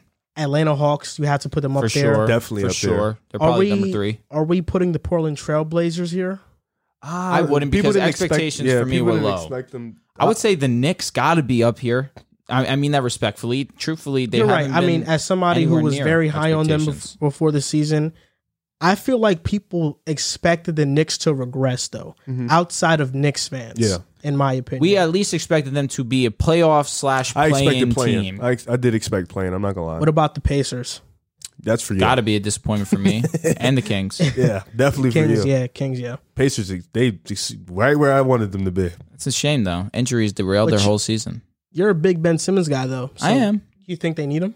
I'm saying to make the playoffs right now, I don't think they need Ben Simmons. They've make a run, shown though. that Can they make the Eastern Conference? Do they need Simmons to make the ECF? this is why this net situation is difficult, because now that the ban, it's official. They're not. It's not official. It's most likely the ban is not going to be lifted, which means that Kyrie Irving is not going to be able to play home games. That's going to be huge for teams against like Miami, huge for teams like Philly. Milwaukee, huge for teams like Philly, where we saw Kevin Durant and Kyrie Irving absolutely light up Philadelphia.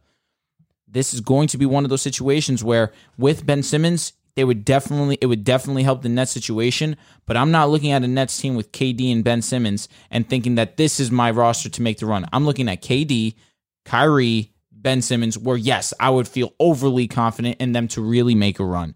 But with KD and Ben Simmons, I'm not feeling the same energy as I would feel with KD and just Kyrie, to be honest with you, because that scoring tandem is the best in the NBA when they're on the court together. They're the most dynamic, whatever you want to say it, they're the best at scoring wise when they're on the court together. But it gets tricky because with Kyrie being a part-time player, especially in the playoffs, it's going to be detrimental to them. Do I think they need Ben Simmons to make a championship run? No, because KD and Kyrie have shown that they could do it just themselves. Would it be nice to have Ben Simmons? Without a doubt. That only enforces that. They don't need Ben Simmons. Point blank, period. I know Ben Simmons is this nice consolation prize for trading James Harden. All NBA player, bro. Show some respect. I know that means a lot to you. All NBA? He actually has made All NBA. Oh, that's ridiculous. Come on, is. read a book, bro. I don't know how he made that team. 3rd team, right? Ben Simmons is a playoff liability. Ben Simmons, even if the Nets do get him back, is probably not ready to play anyway. How he's hurt now, despite sitting the entire year, is something I'm really trying to grasp and figure out. Playing He must have games. not been training at all. It's just really a testament to who he's been his entire career, though. He's been an underachiever. He's been somebody who's talented, who has regressed since his rookie season. I look at the Nets and I feel like as long as they have Kevin Durant and Kyrie Irving, Big facts. they can beat any team in the East still. Seth Curry is averaging 16.8 points per game, virtually 17. Drummond is averaging a double-double, 12 and 10 with the Nets. I feel like trading James Harden, they got a spot-up sniper shooter in Seth Curry, who's shooting almost 48% from three. Seth can match that's any third guy. ridiculous. Low key. Andre Drummond, they didn't have a center before him. Now they have their best center that they've had in years. And Harden is a superstar talent, but they got depth for him, and I think that's what matters. I still look at a Nets team if they have a lineup out there with Kyrie, Seth, Kevin Durant, Drummond, and Bruce Brown, who's been playing really well for them. That's a pretty good lineup. We're talking about a team who took the Bucks to the wire injured. And now they just added Seth and Drummond. I feel like if the Nets get healthy, and you're right, the vaccine mandate is a huge thing because of that, Kyrie can't play in home games. And I think But he quite can be on the frankly, bench. quite frankly, that rule is bullshit. We all know that rule is bullshit, especially when players from other states can come in and they can play. Unvaxxed. Exactly. Insane. It's ridiculous. The Nets, fully healthy, they should make the playoffs. There's no reason why they shouldn't. They can beat any team to play in, whether it's Charlotte or the Atlanta Hawks. They should not pose a threat to the Nets. They can beat Toronto if it's one game to Toronto, go. though. But the thing is, it would have to be, from the way that it's set up right now, No, it's in Toronto. Toronto versus Brooklyn, which means Kyrie can't play. Yep. Let's say they lose. They can still they go to home. Brooklyn would have to be at home, which means Kyrie can't play. Yeah. My They point, can beat Atlanta and exactly. Charlotte with KD My only. initial point is, if Kevin Durant is Kevin Durant, he should be able to get past Toronto. Worst comes to worst, he should be able to get That past happens. Charlotte. They go and to Miami. Atlanta. Kyrie can play those 2 games. Oh, for sure. If they're an 8th seed. Or if they're 7th seed, Kyrie can play those 2 games in Philly. They can get up with like a 2-0 lead. What's on the them. interesting thing about it? If they are the 8th seed, they would be playing 4 games at 4 The whole games series, away, and outside of Toronto, there's no And Toronto won't other go to the spot second where round. he can't play So it's away. like, yeah. So it would be interesting to see that, because if he only plays road games and they win all their road games because of Kyrie, Even if they win 3 and Kevin Durant Facts, gives you one game at home. he's more than capable. Yep. He should be, at least. All right, don't do that. I'm just saying he should be. I feel like Ben Simmons, just the way this entire thing has gone on, has been disappointing. You know, I gave him the benefit of the doubt in Philly because it's a tough situation. You know, especially him dealing with fans who are obnoxious and who are rude and are toxic and very negative. Okay, I can understand how that affects your mental health. That would affect a lot of people. But then when he get traded to Brooklyn, I'm like, okay, he's revitalized. He now, any player that leaves a situation like the one he left in Philly, not any player, because obviously it's not for Ben Simmons, but most players that have a desire and that have competitive nature would be longing at the opportunity to leave that situation and now prove themselves in a new one. And he hasn't done that in Brooklyn. Agreed. At first, it was he needed some time away for his mental health in the first couple of weeks. That's why he didn't play. And then it's because his back now. You know, and I'm not saying, his back could very well be in pain. I'm not saying it's not. I think that's more realistic. Yeah, it definitely is more realistic. And that's why for me, I'm like, I don't feel like he has true competitive nature. I don't feel like he wants to be great. I don't feel like he wants to be a missing piece to a championship team. I don't think he really cares. And that's why I don't know if he's a big loss for Brooklyn. I think Brooklyn, like I mentioned before, they can win with just Kyrie and KD. Kevin Durant this year, he's averaging 29 for the Nets. When he was healthy, they were 29-15. That's a .659 win percentage, which would be second in the Eastern Conference right now. So that means when Kevin Durant plays, the Nets are the second best team in the Eastern Conference. They were number 2. And we're talking about a team that didn't have Kyrie for the majority of the season. It really was Kevin Durant carrying somebody in James Harden, who, if we're taking into account James Harden's level of play in Brooklyn for most of the year, Seth Curry can definitely outdo that with Drummond. Outdo, he was still averaging 23 and basically 10 assists. He said and Drummond. I guess that makes it better, but that's how I interpret it. But I don't know. Watching the Nets games with Harden, even when KD was there was a lot of misery. 4 for 15 nights and Kevin Durant dropping 38. Super inefficient. At least you're right, like Harden to give you 20 and 10, but Seth to give me 18 and shoot 6 for 11 from no doubt. three. I'm with you. And he'd be He's a better fit. He's a better fit, which I agree with. He's a Curry, man. He's a Curry. Can you stop it, man? Curry, man. Greatness. Your agendas. He's a Curry, At least they're bro. consistent. He's No, a Curry, they're nice. bro. The Currys don't miss. The great family. He's a better shooter than Steph. Oh my God, you have to stop. Statistically, he is. Statistically, he don't even shoot the shots Steph shoot. Oh yeah, so he's a better spot up shooter. He probably is a better spot up shooter. Okay. Who would win in a 1-on-1? Oh, Steph would cook him. Why do you think If that? Seth got the ball first, would Curry get it back? Yes, I don't know. but if Steph gets the ball first, do you even think? GG's. Seth, It's GG's. No. Come on, bro. Nah, Seth could definitely lock him up. God. Interesting. Bro, We've couple seen Curry get possessions. locked. By Seth? Nah, just in general. Seth played at Duke, bro. That's a great school. Look where they're at. One guy went to Davidson, the other guy went to Duke. One guy's the greatest, the other guy's So he not. went to the better school. He's a better player. That's it. He didn't get Point blank drafted. period. Seth didn't get drafted. Whoa, you might be right, actually. I know I'm believe right. you. Yeah, I believe you. I believe you. You can't tell me about the draft. Who are I'm you? just saying. Whoa. Take it easy. Come on. Damn. Undrafted young boy. I like Seth though, but I think like Kyrie, It's gonna help. It's gonna work itself out. You know what I'm saying? So Miami, that's your pick though, and they might play Miami.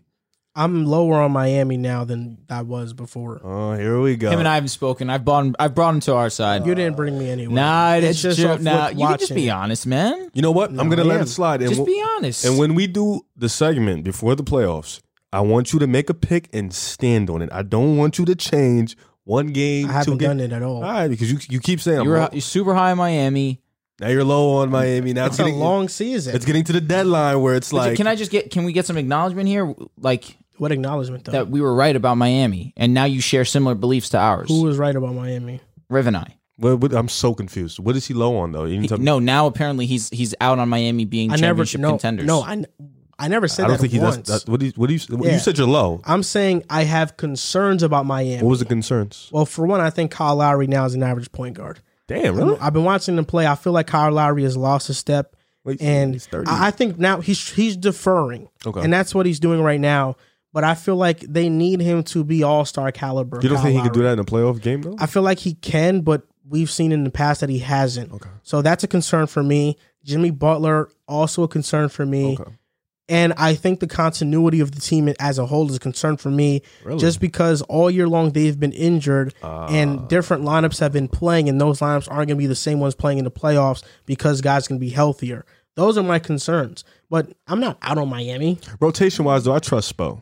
In the sense that course, that you part, I gotta. trust You Spo gotta. for that. I'm not out on Miami. You You feel- want this credit. I'm You want just this saying. pseudo credit. Listen, I He's- feel he's- like I'm he's trying to feeling get great that about credit. it. I He's am. trying to I get that am. credit. I was early to it. That was one of my strong preseason opinions. What were you early to, though? That their offense was going to be He said the he issue. did say that last summer. No, but he said offense. Like, that's not my concern with Miami, though. So your only concern is health, Kyle Lowry. And Jimmy Butler. My So concern. the best player on their team, my concern is arguably continuity. I would say The Bam's the fourth. second. Who's the third? Tyler Tyler Hero. Hero's better Okay, than okay. Did you okay. just like do that? Yeah, because he was going to say the second. I had to. I Put know, the same- and I was going to say Bam's the second best player. You could debate third, but I would go Hero. Like your concern with Miami is that you don't think they'll be able to score enough. I don't trust their offense in the playoffs. That's not my concern. I think they'll be able to score enough. I just think that teams late in games might be better. That was my situationally. concern. That part was more me. I said all that. All right. You made it sound like they'll be like in the low 80s every game. Like they can't score. They have nobody to score. Listen, realistically, it's the Playoffs NBA. getting You're going to close. score at least 90. You should at least. Playoffs is With getting the close. limited It's defense, cutting, for it's sure, cutting for down, sure. fellas. Cutting down. I'm excited. You shouldn't be. I am. You have no team in the playoffs. What are you talking about? Milwaukee. I forgot. Yeah, I'm sorry. And I chose the Suns. So No, we're not doing that. what are you On talking to about? That's my finals. Yeah, but you're a Lakers fan. Fair. I'll give you that. Fair. On to the last segment of the podcast. I think this is a segment for Riv to shed light on one of his favorite players because Please. he loves talking about him. Teach the kids. But we just made this a segment in general to talk about some underrated players. But Riv wants to give his spiel on Shea. He can. So Riv, you can start off first. Do you think Shea SGA is the most underrated player in the NBA? I think he's definitely walking into that territory. You know, you look at his numbers: 24, 6-5, blanking on that. He is one at a young age. He's already one of the best isolation scorers in the NBA. He's top 5 in isolation points already. He's one of those guys who his creation skills is so ridiculous. He can hit that 3-point shot. He can break you down in the pick and roll game. He has the euro. He has the floater. There's literally no, aside from his 3-point shot, which is shown like it's been up and down. There's literally inside the 3-point line. There's no weakness in his game. He can do it all, and his playmaking is as solid as it gets. He's a really good off-ball defender. On ball, it can get a little better, but he's still young. I think right now, like guards, this is a guard league. This league, this is the golden era of guards, and I think people are forgetting SGA's name when they're mentioning Bradley Beal, Zach LaVine, Devin Booker. And I'm not saying he's on their level, but I'm saying like the John Timmers. I think when we mention these guys' names, we need to remember SGA's name because he's a guy who, when he plays, OKC is somewhat competitive. This is a team that he puts them on their back and he makes the game competitive. And this is a guy who can definitely put up buckets in the fourth quarter in the clutch with the best of them. I mean, this guy is extremely different, and he's still relatively young. I remember in the draft, people were saying Kevin Knox might be better than him, and coming out of Kentucky, he was the best player in Kentucky to me, like easily he was the best. And then when he went to the Clippers, I knew he'd be a contributor in that playoff team. And then when he got traded, playing with Chris Paul, that really opened up his game, or when he knows how to turn it off, turn it on. It helped his patience to the game. It helped the way he looked at the game. So I think for me, he's definitely one of the most underrated players in the league. And I'll even add 2 more because the topic says add 2 or 3 more players. So I add 2 more. Another one who's underrated in this game, shout out to him from Denver, Will Barton. This dude is a bucket. He's been the second best player for Denver for majority of the year. He's been dealt with injuries before this year, but this year, next to the Joker, I know we like to say the Joker is virtually playing with nobody, but Will Barton has been that guy for them, that second guy for them, giving them buckets in key stretches. And for number 3, shout out to MKP, because we've been on the same wagon. Robert Williams, he is easily, without a doubt, top 5 defensive bigs in the league. He's 6'8". Yeah. Who's John? Tortelli. He didn't. I don't know. He loves. Shout out to John Tortelli. I'm a big Time Lord fan too. Yeah. Okay. Yeah. Shout out to Joel as well. You're a big what? Time Lord. Williams. That's his nickname. Oh my god. This guy's a fan of everyone. I made a film analysis on him last year. I don't believe you. Respect me. But yeah, Robert Williams, he's one of the best defensive bigs in the league. Him being at 6'8" has definitely changed the Boston Celtics defense, them having that back anchor. And now when your wings are playing elite defense, and you got guard play that's playing elite defense, and you got a 6'8" big who's blocking everything, this is the perfect, Boston has a perfect defense. And shout out to Robert Williams, Time Lord. He's definitely put them at a better space than they was, because I know Al Horford's a good defender, but he's old. Robert Williams brings that athleticism, that versatility, and I love Robert Williams' game. So those are my 3 underrated players. I like it a lot. Now, just to shed a little light, 100%. I'm with Riv. Great names. You better be. I'm going to just speak very briefly on SGA. Respect him. I feel as if he is, yes, I would label him as underrated, and it's for the fact that he's not in a bigger market, and it's his play is not translating to wins, and it's not his fault. The roster as a whole is just not good enough to compete with these other teams right now in the NBA. He's fantastic, and because they're not winning, he's not getting more appreciation, and that's why I feel like he's underrated, Now, for my other underrated players, Desmond Bane, he has been unbelievable in terms of his improvement from last season to this season. He improved his scoring averages almost 9 full points, averaging 18 points this season, shooting 45% from the field, shooting 41% from 3, excellent defender, and is when Ja Morant went down, we saw Desmond Bane elevate his play and keep the Grizzlies, or really start to get the Grizzlies going on that right path of being the Grizzlies that we are seeing right now. And then Ja Morant came back, and you would expect Desmond Bane's production to come down.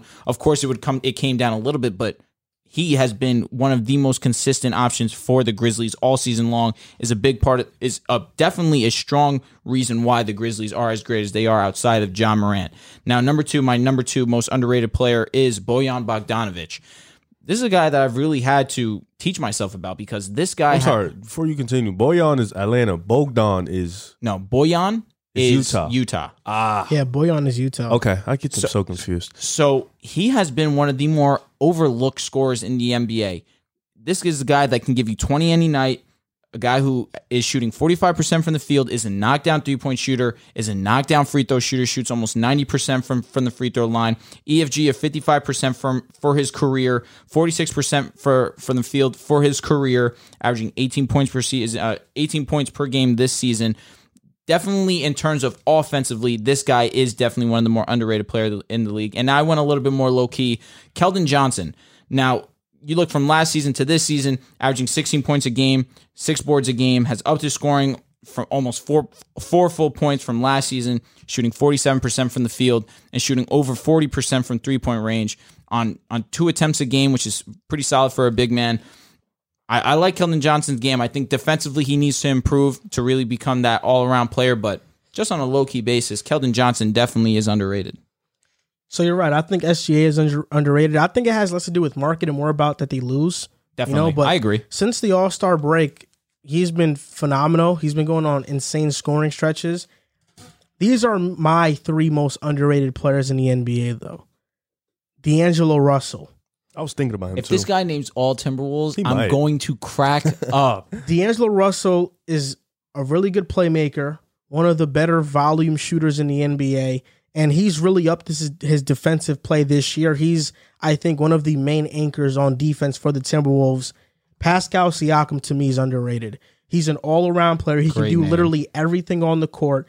People still kind of view him in this light because he didn't do great in the bubble. In the playoffs, he was very inefficient. He didn't play well. And that was his first test as a number one option. But Pascal Siakam this year has been phenomenal for the Raptors, and I think he is one of the more underrated players in the league. And my third guy, man, is actually, I'm gonna throw two more in here. All right. I think RJ Barrett. RJ Barrett is somebody that doesn't get talked about enough. And I'm glad you let this rock because that's insane. But go ahead. I think he gets talked about in a bad light. That's why. I'm just saying our good friend Joel over here who has been... He apologized, so I let him walk. He apologized. Did So you? Did you apologize? Yeah, he did. He did. RJ Barrett, to me, I think is now one of the more underrated players. Wow. He's averaged 26 Shocking since to the hear. All-Star break. Since January 1st, he's averaging like 24, 25 points per game. He's been efficient. Now when he's finally has the ball in his hands, he's making the most out of his opportunities, and I think that's a great sign for the Knicks moving forward. And my last guy is Wendell Carter Jr. I hate you. He's a double-double machine. I love that. Wendell Carter Jr. is a double-double machine. He Every can name shoot you the said three, is fire. and he can play great defensively. He can guard 1 through 5. How is he not one of the more underrated players in the league? Pascal's the only name that I was thinking on your list that I was going to put on my list, but felt as if people already acknowledge Pascal as being I was one gonna of the better ones. Put D'Lo. But every other player you Wendell listed's would great. never get nothing out of me. So let's recap this. So Let's do it. D'Lo or SGA, real quick. more underrated? No, who's better? SGA. Oh, okay. Okay. All I right. just had to make sure It's he's not on a the same question. page. I love D'Lo, but that's not a question. All right. So most underrated players in the NBA, we're each going to name a couple. So D'Angelo Russell is mine. He's been we know he's a great scorer and a playmaker, but he's been really good defensively for the Timberwolves this year. Pascal Siakam, all around, just a great player. Wendell Carter Jr., double-double machine, can stretch the floor and is a great defender. And RJ Barrett, he's averaging 26 since the All-Star break, 25 since January 1st. The Knicks finally are giving him the keys, and he's making the most out of it. And for me, my underrated players, SGA. He's one of the best ISO scorers in the NBA. He can do it all. He has damn near no weakness in his game. Number 2, Will Barton, the number 2 guy for Denver right now. Makes timely buckets, is clutch, and he definitely helps out the Joker when it's needed. And for me, number 3 is Time Lord. If the Boston Celtics started off the way they finished, he would definitely be in the running for Defensive Player of the Year. And I think next year will be the year where he fully shows that ability. So that's my 3. So for my 3 most underrated players, I have Desmond Bane, who's one of the best 3-and-D players in the league. Has really blossomed this season offensively and defensively. He's been one of the more stable pieces for the Grizzlies, and a big part of the reason why they're as great as they are this season outside of John Morant. Number 2, I have Bojan Bogdanovic, mostly for his offensive game and how overlooked it is, how efficient he is, and how consistent he has been year in, year out. And lastly, more low-key, Keldon Johnson, who's upped his scoring averages. One of my last most underrated players is Keldon Johnson, given the fact that he's upped his scoring points per game this season, has been very efficient with his scoring, 47% from the field, 40% from 3, and he needs to improve his defense, but offensively, he's really taking great strides in his game, and I feel like he's definitely being overlooked. I found the Robert Williams video Nice. that I made. I knew you would. You want me to play it right now? Let me see. It could play it live on the Why podcast. not? Yeah, it's actually. your content. Yeah. We're not getting copyrighted. Yeah. There's actually a song in here, but Oh, it's great. like one of those. I used to make like my film analysis videos over like music. That's facts. That's facts. Yo, that shit go hard though. That was so on cue. So here's the video. The other day I made a video about Nicholas Claxton and how good he is, but Robert Williams is right up there as being one of the most underrated players in the league currently. This game against the Rockets, he had 20 points, 9 rebounds, and 8 assists, and shot 9 for 9 from the field, so he was perfect. He's one of only 3 players to do that in the game. Those players being Nikola Jokic and Wilt Chamberlain 3 times. He just threw the ball at He's the rim. more of a rim runner on offense, Sometimes but what on you gotta do. defense is where he really shines. He's a great shot blocker. He's undersized for the center position at only 6'8", which means he can step out and guard guards, but he also has a long wingspan at 7'6", and that's why he's able to contest shots so well. What Williams doesn't have in height, he makes up in his gigantic wingspan. And now that Daniel Tice has gotten traded to the Bulls, Robert Williams is going to have a way bigger impact on the Celtics. The other day I made come on, bro. I was early on Rob You were. Will, man. You were. Rob Will. Nah, I called the song. I knew it. That shit had me crying, bro. Oh my gosh. I knew it. I knew it. Bro, I love Voxes, bro. That's what they call, like, in the music world, in production, of Vox is basically a vocal chop. It's a vocal chop of like high pitches and stuff. Mm-hmm. And I love Voxes, bro. For sure, man. They're so They sound awesome. really good. Yeah. He was right on cue. All right, so that's going to do it for episode 164 of the Pick a Side Did it again, podcast. boys. Thank you guys for tuning in. You can go and follow us on Twitter at Pick a Side Pod, on Instagram and TikTok at Pick a Side Podcast. Use our promo code on SeatGeek, Pick a Side Pod at checkout. And don't forget to go on DraftKings and use our code TBPN for a bunch of great bets there. So thank you guys for tuning in, and we'll see you next time.